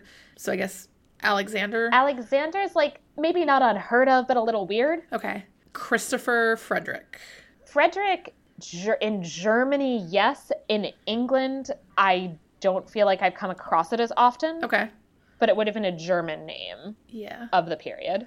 Okay. Christopher would work. Yeah, because they're Geoffrey, Alexander, Edward, and Cole, Christopher, Frederick. Yeah. Cole could Geoffrey, his brother's name, is a solid one. Yeah. That one works. That's the only one that really works. Yeah. Spalding. God. They tried. They did not try. I don't know where they got these names. And especially it is frustrating because if they'd done a very small amount of research... I haven't actually looked into this, and I don't do medieval England, but it's not hard to find just lists of names, basically, from the medieval period. And I bet they could specifically find a list of names of 14th century knights, that if they're going to just have a list of names, they actually could have done that. Like, I also would have been a great scene of them just, like, Googling knights of, you know, this time period and being like, oh, look, Sir Cole. But... Right. And then it's also... He also doesn't find any other people's names weird either, which, because his name is so ridiculous, it makes sense. But it's also like Brooke and Madison. Like, I feel like if a medieval person met 2 people named Brooke and Madison, he'd be like, what? Yeah. Like the river? Yeah. Like the water? Like, your parents were not very original. Or like, you know, weren't they... And maybe this is the wrong time period, but it's usually like, weren't you named for someone? You'd often be named after, I mean, sometimes your own parent. Fathers often would name their firstborn sons after themselves, so you often might be named after a parent or a grandparent. But it also is just even like, there just aren't that many names. I have actual families in my documents from Catalonia where there's a couple who happen to be named Francesc and Francesca, which are the Catalan like male and female versions of Francis. Yeah. And then they have a daughter who they name Francesca, who then marries a man named Francesc. And it's like, what is wrong with these people?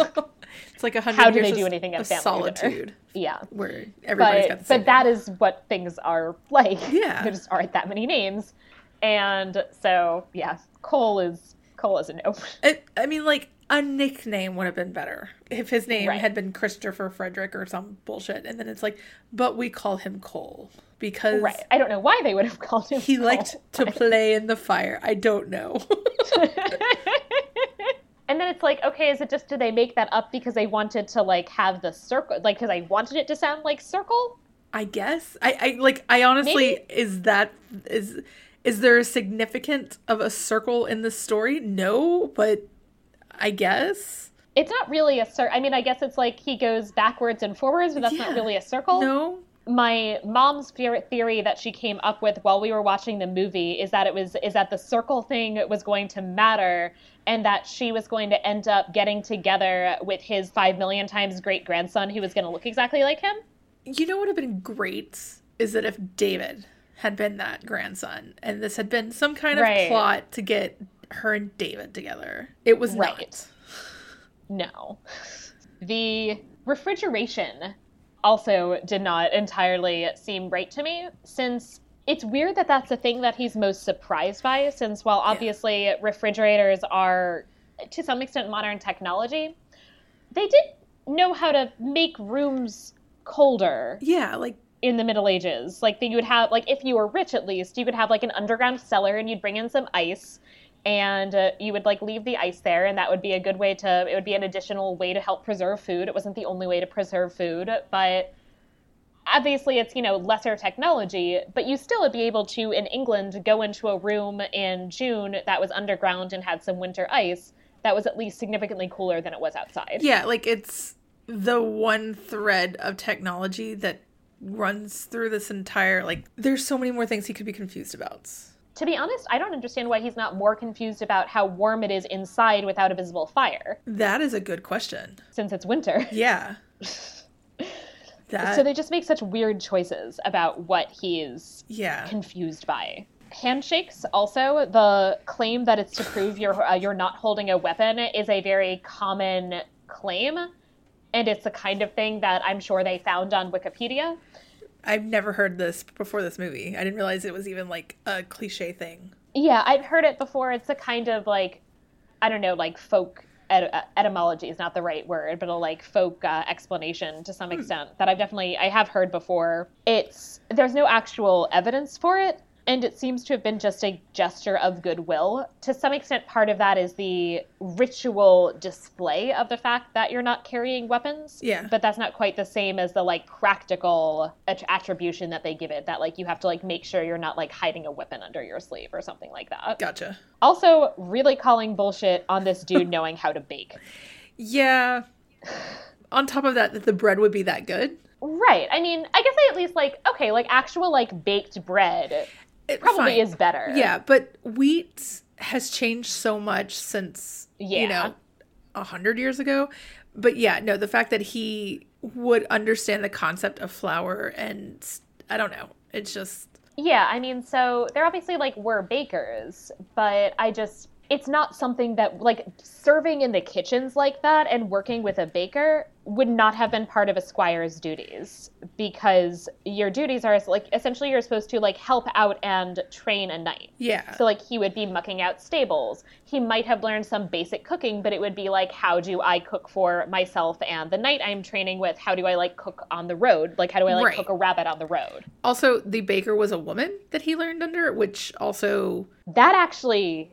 potentially track. Well, it tracks that like women would have been professional bakers. No, that I can buy. It just is again an added layer of like respect for women that I wouldn't have would have expected from this time period. Part of that also is that it's very rare. It's not completely unheard of, but it's very rare that women would be put in positions of power and authority and training responsibilities over men in that way. So my research is not England, it's Catalonia, but I have a lot of apprenticeship contracts for women who practice a variety of trades. And almost always they're hiring girls rather than boys as apprentices. That makes sense. Yeah, and it's because you don't want the everyday power hierarchies to subvert gender hierarchies unless there's also like some big thing going on with class potentially, then, you can get around it. But you don't want to be in that kind of situation. Yeah, that wasn't happening in England. Yeah, it does not make sense that they would have put him in this position where he's essentially working for a woman baker for this long period of time. Yeah, for years it's implied. For years, yeah, enough to like really have skills. And again, it's not even part of a squire's duties in general, that it's not something that a knight would be expected to know, and so it's not the kind of thing that you would have like had a squire do for you. Okay. He should be polishing armor. Yes. Taking care of the horses. Like, those are things that squires rabbits. do. Yeah, catching rabbits. Like, he should have been better at hunting than he apparently was. Yes. Maybe, again, not to try to make this movie better, but like, if he had been hesitant about being a knight and had secretly wanted to be a baker or something, or felt like that was more his calling, would have been a better movie. Yeah. And And the baker thing also, it would have made more sense if, I don't know, if he learned from his mother, or if it had been like when he was a kid, he like did this in a kind of unofficial capacity. And like, that's always what he wished he could have been. But everyone's like, no. You had to be a knight. That I could have seen. But yeah, it really doesn't make sense that he would want to give up his entire life, which he seemed very enthusiastic about. Being a knight, from what I understand, was like a goal. And it was something that you worked incredibly hard for. And you didn't walk away. Right. I mean, he easily could have been a squire for 6 to 10 years, say. Yeah. Then, of course, there are the lack of negative attitudes toward race and gender. Yeah. Again, walking away from being a knight for a woman. Yeah. That does not make any sense with the mindset of a medieval knight, where, like, the culture is very much a masculinity which is ultimately defined as, okay, there are kind of functions that women have, but it is ultimately a masculinity which is very much centered on a kind of sociability with other men that he is now completely losing. She is now, I mean, she would be the main breadwinner for... Right. And that doesn't seem... That was not intentional, but yes. But it just doesn't track with this mindset of a culture that, you know, was probably women birthed kids and helped around the house, and that's it. And it's never a mindset of like, I will take care of you, or like, I'm going to stay in 2019 to provide, or, you know, give you that missing child that you need in your life to make your life complete. It's weird. And, you know, there are situations in which medieval women could have power, but it would have been as essentially a kind of woman without a husband who, you know, ends up kind of taking on lordly functions as a widow or as his father's heir, or as her father's heir. And that's also not the position that she would be in. Yeah.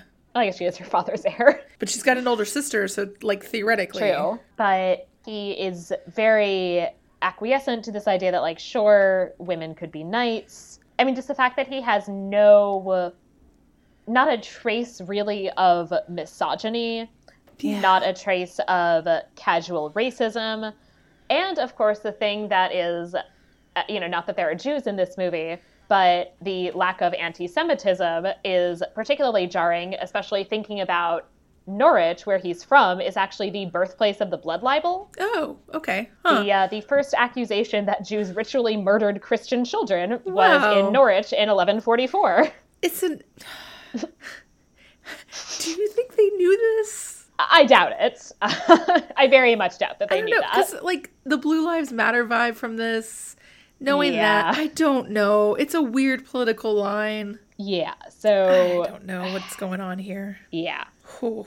The next constellation of things I wanted to discuss, most of which are wrong, I'm going to lead into the next section, which is Historia et Veritas, where I talk about a real person or event or phenomenon. Because for this, I'm going to talk about real medieval Christmas traditions that could have been in this film, in lieu of the ones that were, which are not real medieval Christmas traditions.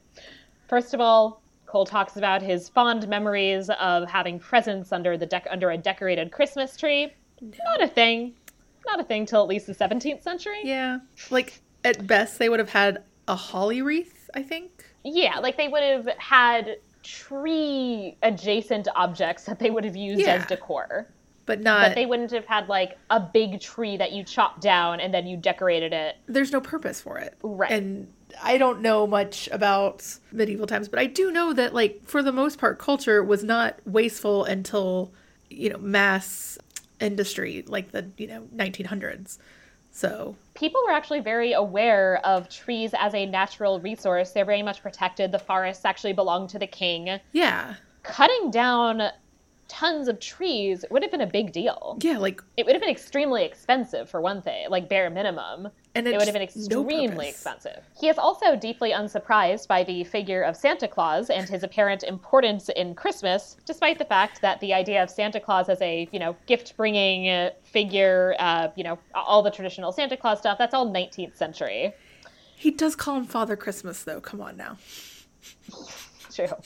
I do just want to note, however, that the medieval St. Nicholas was indeed associated with children, but it was because, according to legend, he miraculously resurrected 3 children whom a butcher had slaughtered and was in the process of curing in order to sell them as ham. Oh my God. This movie could have been so much better. Right? Like, it's not, like, exactly, like, why isn't he, like, asking about that? Yes. The orange and a halfpenny thing you mentioned might have been Victorian. Yeah. I was, having a hard time with that. I also want to note, while they would have had oranges, they would have been bitter oranges, and they didn't have sweet oranges yet. Yeah, like, again, I cannot cite where I'm remembering this from, but I feel like toys were having, like, a resurgence in the Victorian time, like, and it was still a wealthy thing. Definitely would have been poor families that, like, fruit would have been a good gift for kids. Yeah. And it is also like, okay, oranges, were potentially kind of like prestigious, maybe, but it would have been a bitter orange, which you would have used in cooking, which makes it a very different sort of thing. Yeah. Like, you don't want to sit down and eat a bitter orange. Oranges aren't native to England, like. Right, yeah, they would have been imported from Spain. Yeah. The thing it does best on is actually the Yuletide bean bread. Okay. In that there is a bread that would have had a bean or some kind of, or like a coin or something hidden inside one kind of slice or loaf or something like that. It would have been more of a like fruit and nut based bread, but be that as it may, it was a bread that was linked with Christmas. Although traditionally it wouldn't have been eaten probably on Christmas Eve. It was connected more with the Feast of the Epiphany, with when the 3 magi or the 3 wise men like came and hung out with Jesus. And then whoever found the bean in their slice would be named king or queen of the bean for the day. I guess, like, of all things to put into a cake, a bean's gonna cook and be soft. Like, if you're not paying attention. I guess maybe, like, if it's, like, a single dried bean, like, maybe it just becomes more dry? I don't know. Maybe. I'm not going to try this. No, I'm probably not either, but this is actually a thing, and this is actually the ancestor of the New Orleans king cake. Okay. Is this, like, idea of, like, you have, like, a little thing that you hide in the cake, and then somebody, like, finds that, and it's, symbolic. There's also the pickle in the tree, but I think that's German, and it also might be fake German and maybe American that it says it's German. Right. But it's also, like, you find the pickle in the tree, and I think you get an additional present. I don't know. Then there are some Christmas traditions that I think they should have included in this movie. First of all, the feasts. There would have been feasts, and I feel like they should have had him being maybe, like, a little disappointed at the feast. It's a pathetic feast. To give an example, of a fancy feast, we have administrative records which show what King John of England ordered for a Christmas feast in 1213, which included 24 hogshead of wine, 200 heads of pork, 1,000 hens, 500 pounds of wax, 50 pounds of pepper, 2 pounds of saffron, 100 pounds of almonds, as well as other spices, napkins, and linens. And he also sent an order to the Sheriff of Canterbury to supply 10,000 salt eels. I mean, yeah, like, it was a 12-day celebration, I mean, yeah, it was, and I guess that's also a part of me sitting in the movie going is like, what is it about Christmas Eve as opposed to Christmas Day, or I don't know. Or as opposed to like the 12 days after Christmas. Yeah. And then finally, the Christmas tradition that I think he should have been pushing for everybody to do is the election of a boy bishop, which was very popular as a Christmas thing in England. They would like choose some kid and they'd dress him up in ecclesiastical vestments, and then they'd have him celebrate a fake mass and preach a sermon and then do a procession. Amazing. And yeah. And this is actually something that some relatively recent kings, from Cole's perspectives, Edward I and Edward II, apparently we have records of boy bishops, showing up and saying mass before medieval English kings. So he should have been like, where's the boy bishop? Also, Boxing Day would have actually been a thing. Right. Like, I don't know if it would have been called that, but no, Boxing Day would have like actually existed. So right. I mean, and also it's that like in a lot of European traditions, like the date that's actually more important as a gift-giving day is actually not Christmas. It's the Feast of the Epiphany, because it's when the Magi gave gifts to Jesus. Right. Which actually makes sense. Yeah. I just was thinking of like more of from the standpoint of charity. Like, yeah, right. Any focus on Boxing Day would have been nice. Whereas no, it's just all about like this Christmas specific charity. And then finally, Christmas, shockingly enough, is a religious holiday. No. On which you would like go to mass. That would be one of the big things that you would do on Christmas. And so again, like the fact that he never is like talks about Jesus or the Virgin Mary or like a saint is just, it just doesn't make sense. Or even like, so I am agnostic at best, and that's about how most of my immediate family is. And like we still did Christmas Eve candlelight ceremony because it's something my mother, you know, loves to do. And so it's like, anything like that, any mention of going to some, nobody goes to like anything church wise. Right. And I'm fine that the people in Ohio don't go to church. The scene that I actually really wish we'd gotten is Cole being like, can we go to a church? Yeah. And at some point somebody being like, okay, I guess so. And then like taking him to some like evangelical church and then having like Cole, the 14th century, you know, essentially Catholic Christian, being like, what the fuck is this? That would have been great. That's a scene that I wanted. So speaking of scenes that we might have wanted in this movie, the next segment, Fabula Nostra, is where we come up with the different, perhaps better movie that we would have liked to make in lieu of or inspired by this. So I'm going to have you go first because I went super weird and off the rails with this. I just kind of like, again, I like these crappy Christmas movies. They're great. There's a couple things that I would have just really appreciated to make this better. As I said earlier, if her car's name had been Sherwin, I think that would have been a perfect way to make this circle. Any of the backstories, the Santa or Christmas magic for the poor family rather than the dog. But also, and here's going to be my weird one, I love the cloisters. There's an entire room of unicorn tapestries. I wanted unicorns in the 1300s. I want, like, you cannot convince me that unicorns are not real and extinct. So, like, I just want some unicorns in the background. It would have caused everybody else in the world to be like, the fuck am I watching? But I would have been so happy. I would have been like, unicorns? Because it is one of my favorite rants. It's just that unicorns are an extinct animal. Because why do we have so many tapestries of them if they're not? So I just want... Well, but at least, like, they would have been, like... I mean, it's also weird because, like, he keeps spending all this time talking about dragons when, like, sure, they kind of like dragons. Like, but the mythical creature that they actually were more into were unicorns. Yes. I mean, because they're kind of metaphorically Jesus. But, like, it's... You know, my friend... Everything's metaphorically Jesus. Took her students to the cloisters, and I was like, there's a room full of unicorn tapestries. And she was just kind of like, that's fun. And then she was like, there is a room full of unicorn tapestries, guys. They're so great. They're so amazing. And I just, one, in the background, not like some big shiny thing, just like it's a thing. And then maybe he spends the movie being like, where are unicorns? Why did they disappear? What did you guys do to the unicorns? The crone should have had a unicorn. Yes! Perfect! It would have been great. Crone definitely should have had a unicorn. Then he could, when he was calling all these old women crone, he could have been like, where'd your unicorn go? Or like, you know, they all have like a unicorn pin or like some stuffed animal. I don't know. Just like the theme of unicorns throughout this entire thing would have added a layer that would have made me so happy. And it's very medieval. I mean, because there's like two massive, like, famous sets of unicorn tapestries. Yes. This is also the one in the Cluny in Paris. So I love them. They're so great. Also, if you ever get a chance to go to New York, anybody listening, go visit the cloisters. It's totally worth it, at the very least for the unicorn. Yes, definitely one of my favorite places. Yes. Would you change the casting for this movie, or are you happy with it? I have a deep special spot in my heart for Vanessa.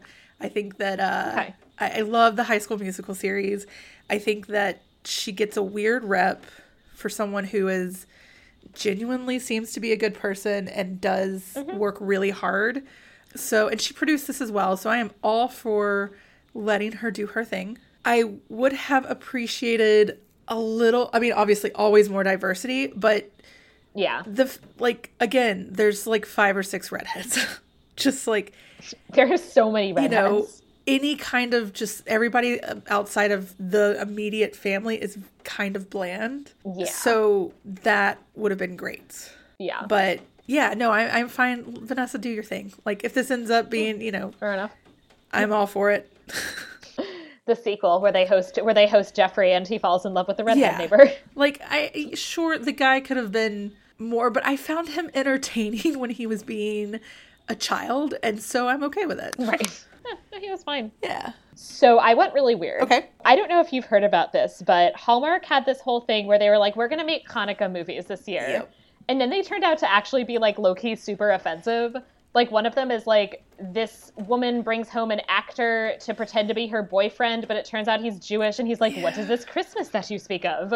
Yeah. Which is like... Are they not releasing them now? I'm okay if they're not doing it, because, like, try harder. I'm not sure what they're doing with them, but it's bad. So inspired by that, I would like Netflix to make a movie about a medieval English Jewish man, not from 1334, because there aren't any then, because they were expelled in 1290. So I guess from, say, 1234, who travels forward in time and then is super confused about why 2019 Jews think that Hanukkah is a major holiday. Oh, I love that.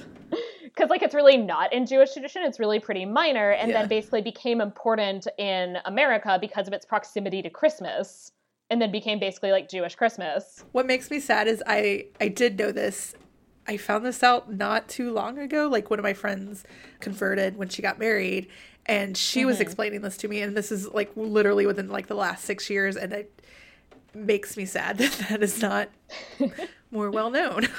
Yeah, everyone assumes that basically, like Hanukkah is just like the Jewish version of Christmas, but part of that is the assumption it's a major holiday, which it's really not. It's also not, it's not biblical either. Right. It's, commemorating essentially a military victory from the 2nd century BCE. Right. There's also a lot of ways in which Hanukkah is actually super questionable and is really about the victory of religious fanatics, but I'm not going to get into that necessarily in this movie. That's fine. Rugrats. Just watch the Rugrats episodes. Yeah, I'll make this like the heartwarming version of a Hanukkah movie where, they learn about one another's traditions.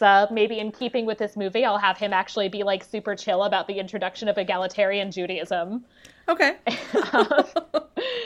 And he is definitely going to stay in 2019 since 13th century England is not an amazing place to be Jewish. No. So, like, that actually makes more sense than this person who is, like, kind of close to the top of the heap being like, yeah, I want to go and, like, I don't know, just hang out and be supported by this random woman in 2019. I like this. And I am going to cast Daniel Radcliffe, who is actually of Jewish background in part, and as my time-traveling Jew, and Rachel Bloom. I appreciate this quite a bit. Is Netflix doing any Jewish holiday movies? I guess not. I guess I would have seen that announcement by this point. I feel like... Yeah, I haven't seen an announcement, at least. If anybody's going to, it'd be Netflix or Hulu over... I mean, Hallmark and Lifetime got to get it together, but that's a whole other story. They did not do a great job. No.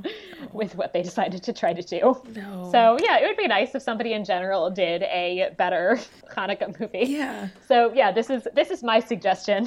Netflix, take note of how you should actually do this. The fact that anybody created a movie where someone doesn't understand Christmas, like it's not the most commercialized thing. It would make way more sense in reverse. Yeah. Some Jew, like, hires somebody to, like, come to, like, his, like, family's Hanukkah party. And then it's like, oh, fuck, I thought she had dark hair. I thought she was Jewish, but it turns out she's a Christian. Yeah. And, like, she has no idea what Jews do for Hanukkah. Like, that would make way more sense. Yeah, it really would. Because I honestly, most people don't have a clue what goes on. Most Christian people. I would be all for this, any kind of movie that just wasn't Judeo-Christian. Right. Yeah. There is a Hallmark movie.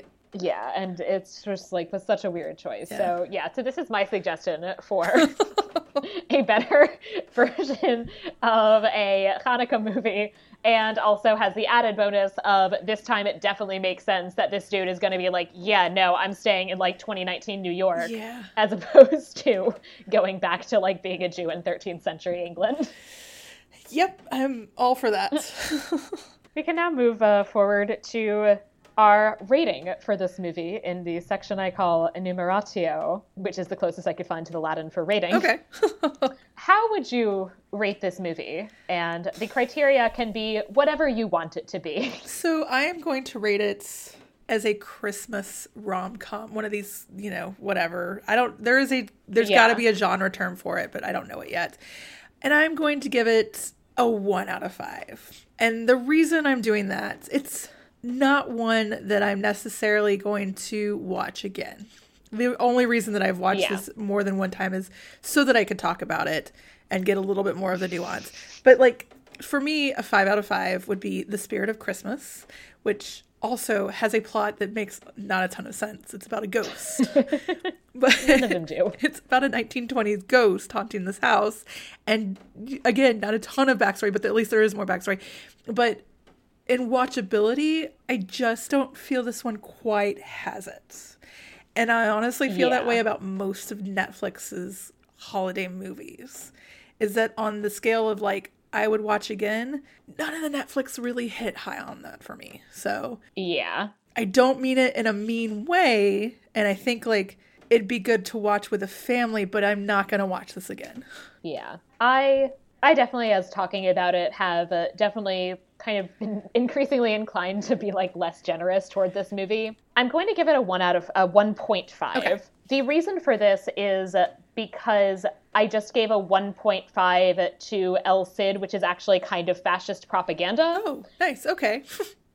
And I don't think I can give this lower. That's quite fair. But I think that is the most it deserves, is a 1.5. It's bad as a depiction of the Middle Ages. It's this, on the one hand, I appreciate that it's not one of those movies which is just like the Middle Ages. It was very violent back then. Yes. But this then goes to the opposite end of the spectrum of weirdly idealizing medieval knights, which is also not great and also wrong. Yeah.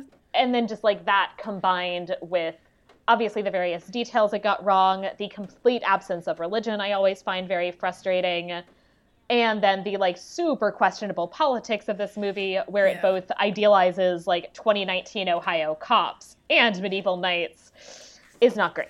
I think, if it definitely had left out the stuff about the cops, I would have been more inclined to be generous. Yeah. But the correlation between cops and knights as both being good things is not a good look. No, it's very much like, I'm really curious as to who decided to like do the Blue Lives Matter plotline and why. It's weird. Yeah. Thank you so much for coming on. Thank you for having me. And are there places, I know that there are, where the listeners could find you on the internet, perhaps another podcast? Yes. So easiest place to find me is my blog, which is meggriffin.com. It is Meg with 2 G's. And from there, all of my podcasts you can find, which I co-host Minds at Yerk, which is a bi-weekly Animorphs book reread, and a Judging Book Covers, which is a bi-weekly book club where we have a book challenge where we list of, types of books we want to read for the year that get us out of our comfort zone, basically. And we, by the time, I don't know when this is coming out, but I'm working on it tonight, we're putting together our 2020 book challenge, which we are very excited. This will be the Christmas episode. Okay, good. So you'll be able to find on my blog and I'm on Twitter and Instagram at Meg Griffin as well. You'll find our 2020 book challenge if you are also someone who feels like they kind of box themselves in when they read things. Meaning I just like, if I don't challenge myself, I read a lot of YA. So, and you just want something that'll help broaden your horizons a little bit. And then I have 2 defunct podcasts as well, and writing samples and book reviews and all that stuff, all on my website. All right. Thank you so much. And all great podcasts. So everyone should go and listen to Meg's various podcasts. And if you have enjoyed this podcast, please subscribe in your preferred podcatcher app. We should be on all of them. And rate and review us on Apple Podcasts. I will read new 5-star reviews in future episodes, and I have one here from Chrissy Fred. Love the show. Sarah is incredibly knowledgeable and provides historical context in a way that is charming and makes me want to hear more. Sarah has an easy rapport with every guest, regardless of their personality or take on the movie of the week. Check it out if you like history, medieval or fantasy movies, or a real smart lady being charming as hell, which is a very nice review. I feel kind of embarrassed reading something so nice about myself. That is all true. Oh, well, thank you. Please also follow the podcast at Media Evil Pod and join our Facebook group. And you can find me on Twitter and Instagram at Sarah Ipdecker. Or you can write me with questions and suggestions via email at media.evilpod@gmail.com. Thank you for listening to Media Evil. Bye. Bye.